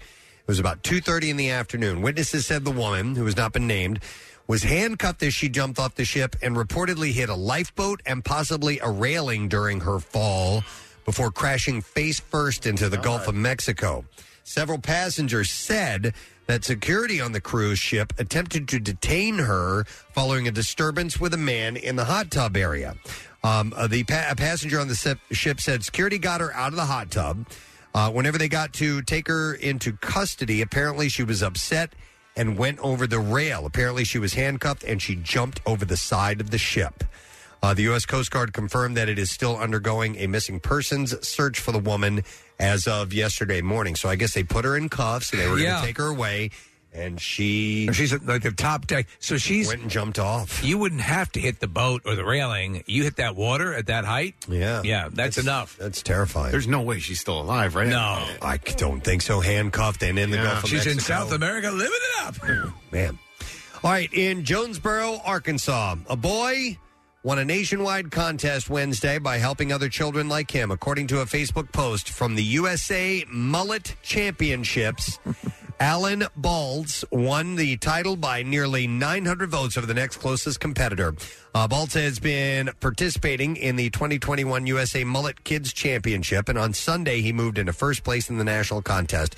His mother, Leslie, said that her son faced many battles in his young life. Alan was placed in their home as a foster child when he was 4 years old. She said his story to that point was horrific. In addition, he has a rare genetic syndrome that affected development of the midline of his entire body in utero. He has all of the associated symptoms with abnormalities in his brain, heart, and larynx. This poor kid. Oh, that's horrible. She said he's had 3 surgeries, and he's also he had 3 surgeries and countless hours of therapy to improve his speech and motor skills. His mother said growing a mullet provided an opportunity for her son to give back as well. She said, he is the most emphatic human I know. He has a ridiculous mullet now, and when he realized the mullet contest had a cash reward, his first words were, if I do it, then I can give the money to kids in foster care. You kidding me? Pretty amazing. She said the boy we adopted through foster care instantly wanting to give back. No thought of what he could get for himself by winning. That is sweet. He certainly is deserving of the title. However, Caden Campbell, who's looking at the list of the finalists, that's a pretty beefy. I think that's the teens, right? Yeah, that's the teens. Yeah, Okay. that's a different category. So, anyhow, this kid won it. That's really cool. At least 13 people. This is terrible, including a 1-year-old child, have died after they fell into a well during a wedding ceremony in northern India. Oh, my God. The victims, all of whom were women and children, were sitting on a slab covering the well, and it gave way and collapsed, and they fell down into it. They all died. Just all of them are gone. Jesus. One other person was injured in the incident. Police did not immediately identify the victims. The wedding guests were attending a haldi ceremony, which is a Hindu tradition where turmeric is applied to the bride and groom's face for good luck. Prime Minister Narendra Modi called the deaths heart-wrenching and announced a compensation to each of the victims' families and to the injured. But they were all sitting on this. I don't know if they knew it was on top of a well or not, but it gave way and they all fell in and died. That is just absolutely horrible. All right, we need something better, happy, better than that. More mullets. How about I have a couple more following stories, but they're not that bad. Students eating at a Louisiana State University dining hall recently had a rather rude interruption. A raccoon dropped down from the ceiling and ran loose from the building while they were eating lunch. Kathy's bat story. Witnesses say the raccoon crashed through the ceiling at the 459 dining hall during dinner. Actually, it was dinner time Wednesday evening. And videos posted to social media show the raccoon running loose through the dining area as students climbed onto chairs and tables to avoid the animal. Animal control officers were summoned and successfully escorted the raccoon back outside of the building after the incident. You encounter a raccoon, and you know they're a lot of them will be rabid. Which is for some reason raccoons are susceptible to that. An Alabama man was arrested after he put flowers on his fiance's grave. Why is that a thing? Winchester Hagens lost his fiancee, Hannah Ford, in a car crash in January 2021. Hagens built Ford a planter box at her gravesite so he could grow living flowers for her. Hagen said that Ford hated cut flowers, so he just wanted to honor her. He filled the box with her favorite flowers, decorated with pictures of the couple, as well as carving the words to a song that they got engaged to.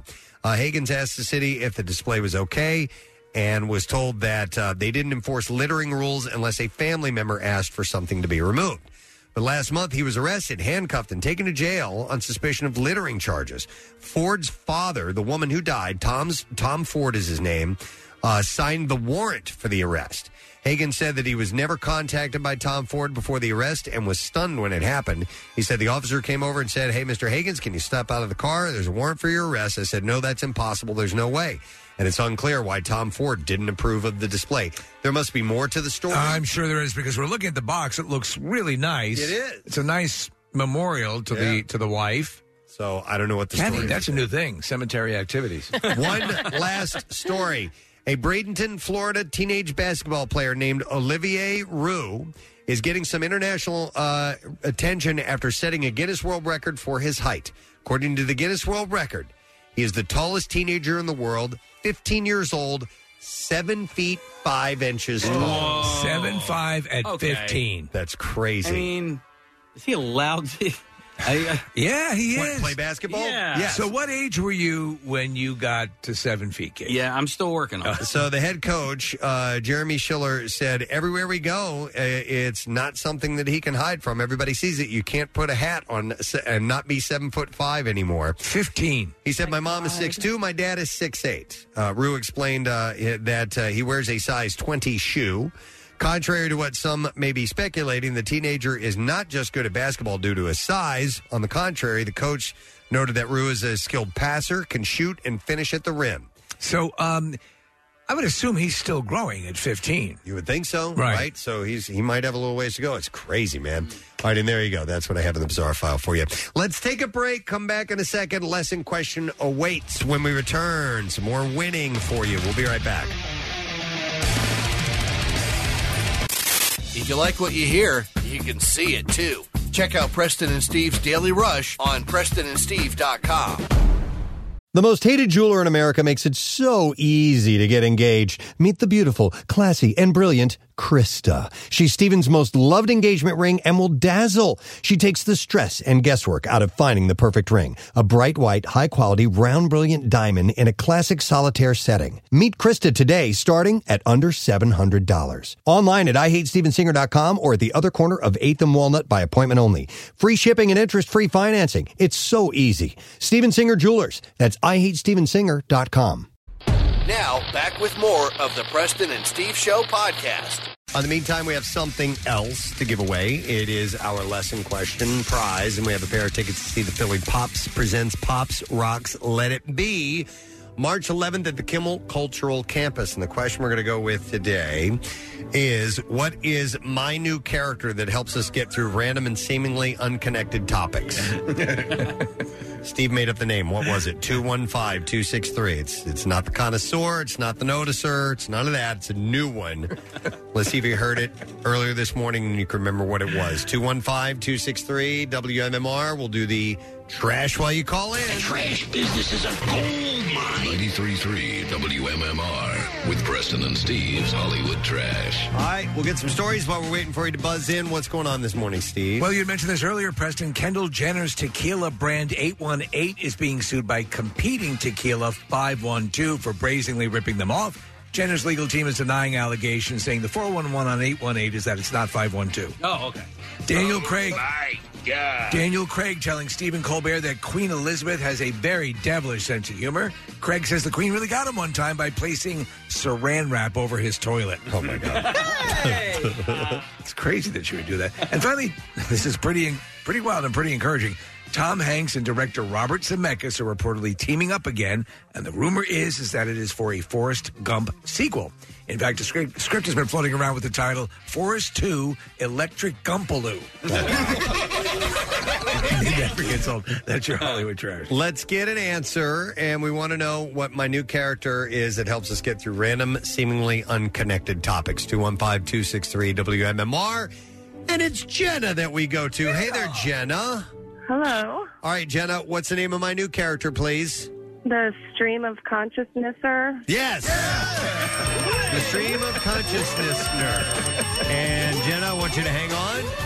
You just got yourself a pair of tickets for the Philly Pops presents Pops Rocks Let It Be, March 11th at the Kimmel Cultural Campus. And the Fab Four's greatest hits are going to be performed live with a full orchestra. More information and tickets for the March 11th through 13th shows are at phillypops.org/letitbe. Before we get to music news, I do have a semi-music related thing to pass along to you. We got an email, and this is from the M&M's album art team. And by M&M's, I mean the candy M&M's from Mars. So they wrote us and said, Dear Preston and Steve Show, we heard that our new M&M's album art packs caught your eye, and we're so excited to share them with you. These packs feature our beloved M&M's characters, recreating landmark album covers from 4 barrier-breaking artists, including Casey Musgraves, Her, Rosalia, and David Bowie. Each artist is known for inspiring fans to be their true selves and promoting a sense of belonging. M&M's also recently announced our evolved purpose focused on creating a world where everyone feels they belong, reminding us that despite our differences, we all have one simple and powerful thing in common, and that is fun. And you can find album art packs in stores now or online at MMS.com. Enjoy. I hope you all enjoy and happy listening. So they heard us talking about these. They sent a ton of them over, and the Bowie one, which is I know you're a peanut guy like I am, and Preston as well, but they're really cool. Looks great. The Bowie one is on the peanut butter. Yeah. So I have to try that out. I don't think I've ever had the peanut butter. What? Really? Yeah. Were you the one who said it was your favorite? Well, I go back and forth between loving the peanut and peanut butter. Somebody was saying that's their I'm a favorite big fan one. of peanut butter. My ex-girlfriend's Peanut mother butter? always had a jar of it sitting on top of the... Are they your fave? No. Okay. Peanuts. Peanuts, yeah. Regular Still peanut. A little bit better. Peanut are definitely my favorite. Yeah, so so- I'm going to have a peanut butter one right now. All right. What you so want I can make you happy. Thank you. Okay. It's all about me. What you want to do with the peanut butter ones is kind of let it kind of hang in your mouth for a little bit, Right, and right. it softens it up For a like little a bit. week. Yeah. Not a week. Oh. Maybe like 10 seconds. Let them, I like that. Let them sort of dissolve a little bit. Yeah, It's let your so body sexual. heat. Yeah. You know, peanut butter still does not taste the same for me. Really? After COVID. No kidding. Yeah, like I can taste it now, but for whatever reason, peanut butter, it's almost not as flavorful as it used to be. What if you put like 30 in your mouth? I don't know. I don't know about that. Maybe, right? Give it a shot. Like a concentrate? Maybe. Yeah. Work really hard. I can't believe that Chuck D'Amico doesn't like peanut M&Ms. He doesn't? No, we had a whole conversation about it. And He likes regular M&Ms. Wait, you can't believe that? It's Chuck, It's dude. Chuck. He doesn't like strawberries. No, I guess But he you're likes right. peanuts. Yeah, Chuck ate. We had a football helmet full of M&Ms for the longest time. And Chuck says he put on like 15 pounds. Because he ate them all. we got to. They're in the studio right now. We're gonna have to move them out because they're too tempting. So apparently the album art is on all different different ones. So they will be on your favorite M&Ms, by the way, which are covered in a thin candy shell. I'm surprised you didn't know that. Okay. Yeah. Your brand. Shall I? Is music news on 93.3 WMMR. All right. I'm going to have residual chocolate in my mouth. Hang It's on okay, a second. man. It's the chocolate of life. Got to get a little sit there and clean things out. All right, music news brought to you by Live Casino and Hotel, Philadelphia. Voted best overall game and resort in Pennsylvania. Must be 21 or older. Gambling problem, call 1-800-GAMBLER.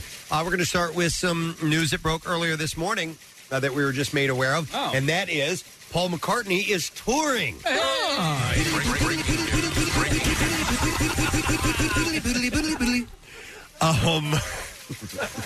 That's McCartney breaking news. One more time. Yeah. Hit that breaking news.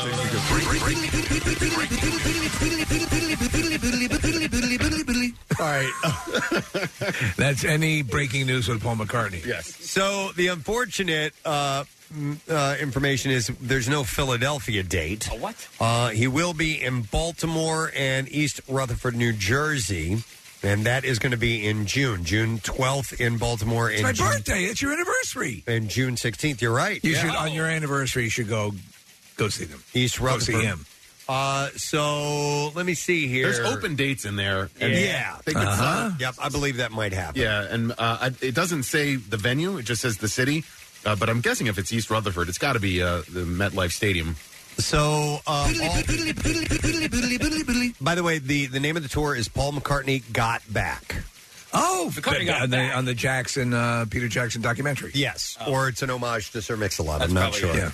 Yeah. So tour dates will start going on sale Friday, February 25th at 10 a.m. local time. So that is next Friday. The man is amazing live. It's just the greatest experience. When was the last time you saw him on the last tour? Did you not? I saw him, when he played the Wells Fargo Center, which was probably 2017. Was that the one where Carrot Top opened for him? No, that wasn't that one. Maybe it was around there. Handbrake. No, it was before that because I saw him. I saw him in 2016, and that was at the ballpark. So I went because you raved so much about it. Oh, and so I got I paid a lot for great seats at the ballpark. But you had gone the year before at the Wells Fargo Center, so it was like 2014 or 2015. I'm telling you, man, he came out and he started singing 8 days a week. Yeah. It opened with the song, and I almost started crying. Because I felt like the teenage girl in those old videos of the films of them seeing the Beatles. I just couldn't believe I was actually there seeing that, and that he was playing those songs. It was so cool. I'd seen him before, but he didn't delve so much into the Beatles catalog. This was just all right in the heart of that Tell stuff. me, adult man, why is it that you love Paul McCartney? It's just his hair and everything. I love it so much. That's the way I felt, man. It was so special. So, all right, moving on. Dave Grohl recorded an entire thrash metal album for the Foo Fighters' first movie, Studio 666, according to Rolling Stone. He said, and give a little bit of the backstory on it, he said, so here's what happens. I wind up finding this creepy basement. I go into the basement and I find this tape of a band. The band is called Dream Widow, by the way, from 25 years ago that was recorded there. And there's a song that, if recorded and completed, the effing demon in the house is unleashed, and then all hell breaks loose. And it will be the lost album. It'll be the album that they were making before he killed the entire band. So he's going to put it together eventually, and that will come out, which will be interesting. That's pretty cool. Yeah, I like that. I like this story, too. This is on WMMR.com. And as it turns out, not all members of Pearl Jam hate Motley Crue. Guitarist Stone Gossard told Revolver that Jeff Ament and Mike McCready and I love hard rock. I bought the first Motley Crue leather records, referring to the original release of Motley Crue's debut, 1981's Too Fast for Love, on the independent label Leather Records. He said, I thought it was, at the time, punk-like. And he continued to say, it's like Motorhead. There were things about it that I was discovering about British hard rock at that time that also felt rebellious or against the norm or something that made me interested in it. And I always liked heavy, Sabbath and Zeppelin. It's worth mentioning that when Pearl Jam was inducted into the Rock and Roll Hall of Fame, Jeff Ament wore a T-shirt with a list of artists that he thought deserved to be included, and Motley Crue was one of them. This is an interesting turn to all this. Yeah. So is Eddie the only one who doesn't like Motley Crue? I think it's just not his speed. It's not his style. He thought it was, silly. It's silly. Silly, yeah. It was lowbrow. Yeah. Pretty much. So lowbrow, it's silly. But the other guys, I mean, they're guitarists and, The guy talks to his penis. Oh, you saw Pam and It's Tommy? silly. I saw it. It was silly. He was talking out of his pee hole. Yeah. It was silly. He was talking to his willy. You can't talk to your penis. Yeah. Now your butt, on the other hand. Yeah. It's further worth mentioning that before they formed Pearl Jam, Gossard and Ament were in another Seattle band called Mother Love Bone, and their look was considerably more glam and kind of in that crew vein. Andrew Wood was the lead singer of that band, and he loved like hair metal stuff, and he was a total showman. And McCready, one of McCready's favorite bands is Kiss. So, those guys, it's a 5 different guys with different musical tastes. I'll tell you what, if you love, again, for that hair metal stuff and all that, Peacemaker, you got to watch the series. It's wall-to-wall, that stuff. A second song called Neurotic is off of 3 Days Grace's upcoming album, and it has been released. The new track began a collaboration between the bands Neil Sanderson and Lucas Rossi of Rockstar Casanova for the side project King City. Lead singer Matt Walst said, "We added a 3 Days Grace spin on it. Lucas has a great voice, and we all match up pretty well." Slipknot has released the video for their latest single. It's called The Chapeltown Rag.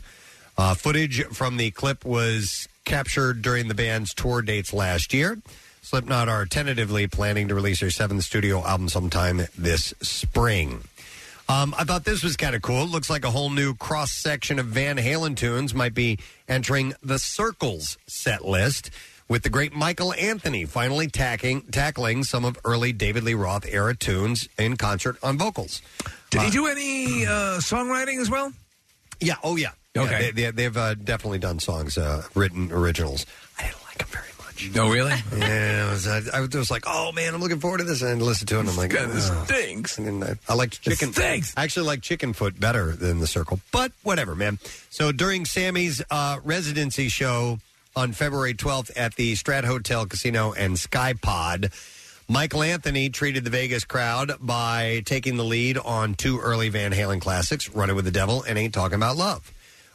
Ultimate Classic Rock reported as Anthony delivers lighthearted renditions of the songs, encouraging the crowd to join in. Hagar acts as cheerleader and backing vocalist for his former Van Halen bandmate.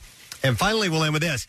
Pete Townshend's new interview with Rolling Stone, which turned his attention to The Who's liberal song catalog presence in film and television. In 1982, he said, "The Who closed down and we weren't earning money. I started allowing my songs to be used for commercials, for film use, and not all of it was good."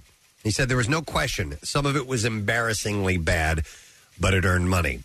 However, one of the licensing decisions that he does not regret is none other than the wildly popular CSI franchise, which uses Who songs as themes for all 5 of the series. He said with the use in CSI, he said it's just hugely, dramatically, powerfully spread the word about the potential. He said these were some of the best songs that The Who had ever recorded. They were on TV over and over and over and over again. It just reminded people that we were still there, and I think it probably helped us to come back. So they use more than one song? Yeah, I guess so. Yeah. So they use Who Are You, Won't Get Fooled Again, I Can See for Miles, and Baba O'Reilly. I didn't realize that. Yeah. Townsend was also very moved by how The Who was incorporated into Freaks and Geeks. So he appreciated that. But the GMC car commercials, he's not into that. He didn't think they worked out well in that. All right, and there you go. That's what I have in music news for you this morning. Oh, you want to do another one of these? Yeah, we could do this. Okay. National Drink Wine Day. This will probably be our last one, I guess. Yep. And if you can identify what movie this wine clip, this reference is from, we have a prize for you. So here, and we're going to give away Death on the Nile passes from Fandango. Here is the clip. Actually, I was thinking more of mulled wine, an ice-aged brie, and a roaring fireplace. You know what I'm saying? All right, 215. Wow, that's a tough one. It is. 215-263-WMMR. I'm going to play that one more time. Listen to this. Actually, I was thinking more of mulled wine, an ice-aged brie, and a roaring fireplace. You know what I'm saying? All right, let's see if you know the answer to that. 215-263-WMMR. Call right now. We're going to take a break. What? Yeah. We'll be back in a second. All right. Are you serious? Yeah, he just tweeted this. Bill Weston tweeted out a picture of one of our digital billboards, Preston and Steve, and it says, Good Morning Cleveland underneath it. Look at his hashtag. That actually ran, and the hashtag is I Know Funny. He also got the name of the, it's not Throwback Friday, it's usually Throwback Thursday, right? Yeah, but that's Bill. That's perfect for Bill. We'll take a break and we'll be right back. Stay with us. Santa's got to go. Get social with Preston and Steve and WMMR. Find us on Instagram, Twitter, Facebook, and TikTok. The most hated jeweler in America makes it so easy to get engaged. Meet the beautiful, classy, and brilliant Krista. She's Steven's most loved engagement ring and will dazzle. She takes the stress and guesswork out of finding the perfect ring. A bright white, high-quality, round, brilliant diamond in a classic solitaire setting. Meet Krista today, starting at under $700. Online at IHateStevenSinger.com or at the other corner of 8th and Walnut by appointment only. Free shipping and interest-free financing. It's so easy. Steven Singer Jewelers. That's IHateStevenSinger.com. Now, back with more of the Preston and Steve Show podcast. It is 10:41 a.m. Does anyone else besides me hear the barn door opening? Well, barn door. Preston, Don't not worry yet. about it, We're Pia. going to get in trouble if it's too soon. Oh, It's too not soon yet. for the barn door. Yes. Come on. I would like to thank. There's a microphone over there. I would like to thank. Man, did I just get the death look? I missed it. Wow, did I get the death look? You want me to get between you two? I just don't know, man. I'll explain in a moment. I want to thank the CEO of Imagine Exhibitions, who are behind the Harry Potter exhibition at the Franklin Institute, Mr. Tom Zaller. World premiere. It opens today. Tickets available at fi.edu. It is an awesome experience. I can't wait for you guys to go. Yeah. Sure. And check this whole thing out. Is Looking Jason forward to it. Harry Potter at all? You know what? I tried like a couple times with him. Not really. I mean, he's seen, Okay. the movies and stuff like that, but not super into it. But I think he would like something like this. He would. It's so immersive that I think anybody will dig it. And thank you to Ted Alexandro. Helium Comedy Club tonight and tomorrow. Ted is great. In fact, he's our new Daily Rush video. It's already up and running. So if you want to check that out, Ted tells us about meeting Roger Waters and his new Instagram accounts about dentistry and virology. And it's sponsored by Xfinity's Gig Speed Internet. You can learn more at xfinity.com. Follow us on social media. We'll send that right to you. So the barn door is what? I'm sorry, we got callers on the line from the contest that we just did. Oh, my God. Yeah. Let's get to that. I forgot. first. Did we do that at the end of the? We did it at the end of the last break. I'm sorry about that. All right, let me go to our first caller in. Hold on. We want to identify the movie that this clip is from. Actually, I was thinking more of mulled wine, a nice aged brie, and a roaring fireplace. You know what I'm saying? All right, so Vince, do you know what movie that's from? Animal House. No, it is not Animal House. It's a decent guess. But we're going to go to Chris. Hey, Chris, are you there? I am. Do you know what movie that's from? I do. It is a spectacular Christmas movie called Die Hard. It's Die Hard. And I guess that's near the beginning. Ellis, the creepy douchebag dude, is trying to get, what was her name? Holly? Yeah. Holly Bonnie Gennaro? Bedelia. What's that? The actress's name is Bonnie Bedelia. Yeah, I think the character's Holly Gennaro. Yes. I think. And so he's trying to, make his moves on her. Right. And so Chris got it right. And we're going to set him up with a pair of Fandango tickets to see Death on the Nile, a daring mystery thriller about the emotional chaos and deadly consequences triggered by obsessive love based on the Agatha Christie popular novel. And that's in theaters now. So congratulations. Barn Door. Barn Door. All right, Barn Door. Barn Door is it's a Bill-ism. And it's one of those, I guess, cliches of sorts, or I don't know, what would you quantify barn door and low hanging fruit? Like a colloquialism? Yeah. An idiom? Yeah, it means that we're ready to leave. The barn door is open, so therefore the animals want to run out. Yeah. Like And ready so- to leave in a rush. Yeah, like get out immediately. So that's Bill says that from time to time. It's like third leg of the stool or homyuncle. Yes. Okay. You know very, these. very, very important. Well-known phrases. A nice Slytherin T-shirt, by the way. You like that? Thank you. I do like that. And if Chase hasn't gotten to Harry Potter, does he like to read? The books are fantastic. Yeah. I started with the books. Yeah, you know what? He is doing chapter books now. You know, that's part of the grade that he's in. So, yeah, that might be a little above his reading level right now. How but about maybe, War and Peace? He can get to that. Tolstoy, I think, would be good. I'm right now halfway through the Half-Blood Prince. Okay. So I got one more book to go after this, and then I've read the whole shebang. So I'm going to start over and read them again, I think. You're that much a fan. That's very cool. I didn't know that. Well, the problem was I got to the last book, and I didn't want it to end, and I went so slowly, and I finally put it down, and then months passed, and I was going, I need like one of those Cliff Note things so I could bring myself up to speed on, because a lot of it gets darker as it goes on, and I couldn't remember the exact sequence of events, and so I was thinking I'll just reread the whole series. I don't really know if I have that much time. Right. But anyway. I got a Gryffindor mug, too. Wow. Yeah, isn't that cool? Wow. With all 4 houses on the other side. Ooh, very cool. Yeah, they have some really cool stuff at the merch at the Franklin Institute that you can get as well. Shall we get the letter of the day? Yes. All right. Preston and Steve on 93.3 WMMR. Now, the Daily Letter. And the Preston and Steve show is brought to you today by the letter H, as in Harry Potter. All right, we'll take that, and we'll take caller number 7 at 215-263-WMMR, and we'll let you try and answer or give us the word, and we'll see if we can give you a prize. You know what we should do before we find out what you've got going on, Pierre? We have still few. Today is National Drink Wine Day, so you want to play here in the studio and see if you guys can guess what movie these are from. I'll play the clip. If you know the movie, raise your hand and you get to answer. So here we go. Oh, my God, where are my manners? Laurie, this is Angelique, Heavenly, Shireen, and Sauvignon Blanc. All right, and Pierre? Gone with the Wind. No. Nick? Ted. Ted is correct, yes. Absolutely correct. All right. I hate for these to go to waste, so we may as well use them. All right. Here's another one. I don't want you to get drunk, but that's a very fine Chardonnay. You're not drinking. All right, Pierre. Casablanca. Correct, yes. No. Anybody know that one? Is it another? No. Okay, no. It wouldn't have been another clip from Sideways. No. Huh. Don't know that one. It's a tough one. That one is from American Psycho. Yes, now that you mention. All right, is this the last one? No, we have 2 more. Yep, here we go. May I help you?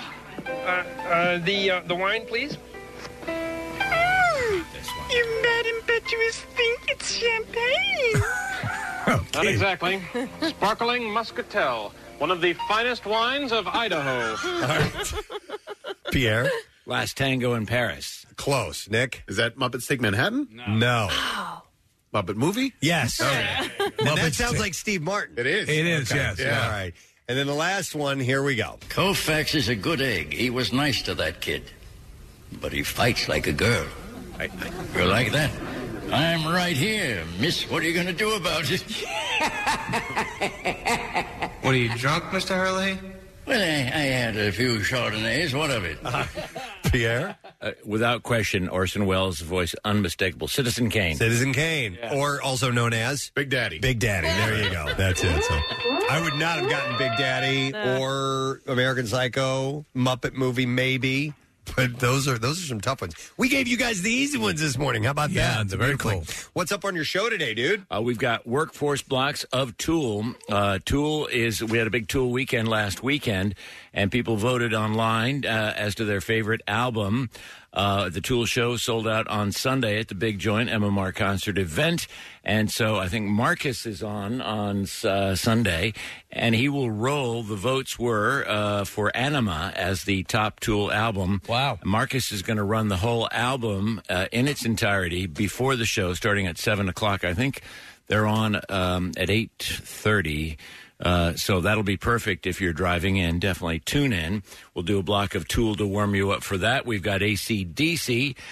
And our third one is In Fluctuation, because the band we thought we were going to play is coming to town, and they're going on sale next week. So we might hold on that band, or we might play that band. So we're in deep psychopathic thought about it. All right. Fair enough. Hey, and Nick was pulling up some text messages. I forgot about a shout-out I meant to give earlier this morning. A guy who works with the IBEW linemen. Yes. Because of how windy it is right now. Yes, very important. They're watching out for power outages and stuff like that. He's a lineman for the county? He's a lineman for the Just county. going to say that. And they are out working. Really, I was. And he said he used the phrase, if you see a line down, if the wire is down, turn around. So, he said he's one of the linemen working for the Delaware Valley, or the county, if you want to call it that. I'm a lineman for the county. And he wants a shout out to all the linemen out there today. Yes. Getting the power back on. So there you go. And always remember, line means line, right? Yes. Well, and no means no. Yeah, so that too. Yeah. So no sad, bro. He said, or no, that's what we said back. What happened? Oh my gosh. What's going on? I'm reading the text messages over here, and I saw barn door. If the wire is down, turn around, barn door. All right, I'm going to go to our 7th caller. See, those are cow. Cows in the barn. Hi, Josh. You're on the air. Hey, how's it going? Awesome, Josh. What's the word of the week? Sweet. I had it last week in Wordle. It's latch. Latch. Great day in the morning. Nice job, Josh. And you just got yourself a very cool prize, a pair of VIP Mountain Fest tickets and an overnight stay at the Hilton downtown Scranton. Nice. Saturday, March 5th, the Montage Mountain Package includes all-day lift tickets, ski and snowboard rental, and also Mountain Fest T-shirt and more. The concert features Spin Doctors and the Verve Pipe, a fireworks display following the show, and you can ski and snowboard or tube all day as well. All right, my man? Nice. Sounds like a plan, Stan. All right, hang on, buddy. We'll get your information. We'll set you up with that. Don't forget, tickets and VIP packages are on sale now. momountain.com/mountainfest to get your tickets. I would like to thank our sponsors. Preston and Steve Show is brought to you today by Dunkin', the official coffee of the Preston and Steve Show. Also brought to you by Acme. You can download the Acme app to see your all-new deals, rewards, and perks today. Visit acmemarkets.com for details. And finally, Trinity Rehab, and they can help get rid of your pain. No prescription needed. Trinity-rehab.com. Next week on our program, just a few things going on. Our buddy Richard Curtis is bringing back the Classroom on Fox 29. I was just asking about that. And I think there's going to be some new twists on the show this time around. There's going to be fights to the death. I don't think that's it. But anyhow, it's a trivia game. And he's going to have the details on how maybe you can get signed up to be on that and maybe win some stuff. Also, we're going to have Jolo Trullo. Jolo Trullo. Everything you got. Lo Trulio, thank you. I thought his name was Jolo. No, that's J-Lo. And comedian Moses Storm, as well as many other things. That is it. We are done. Rage on and have a great weekend, and we'll see you later, gang. Bye-bye.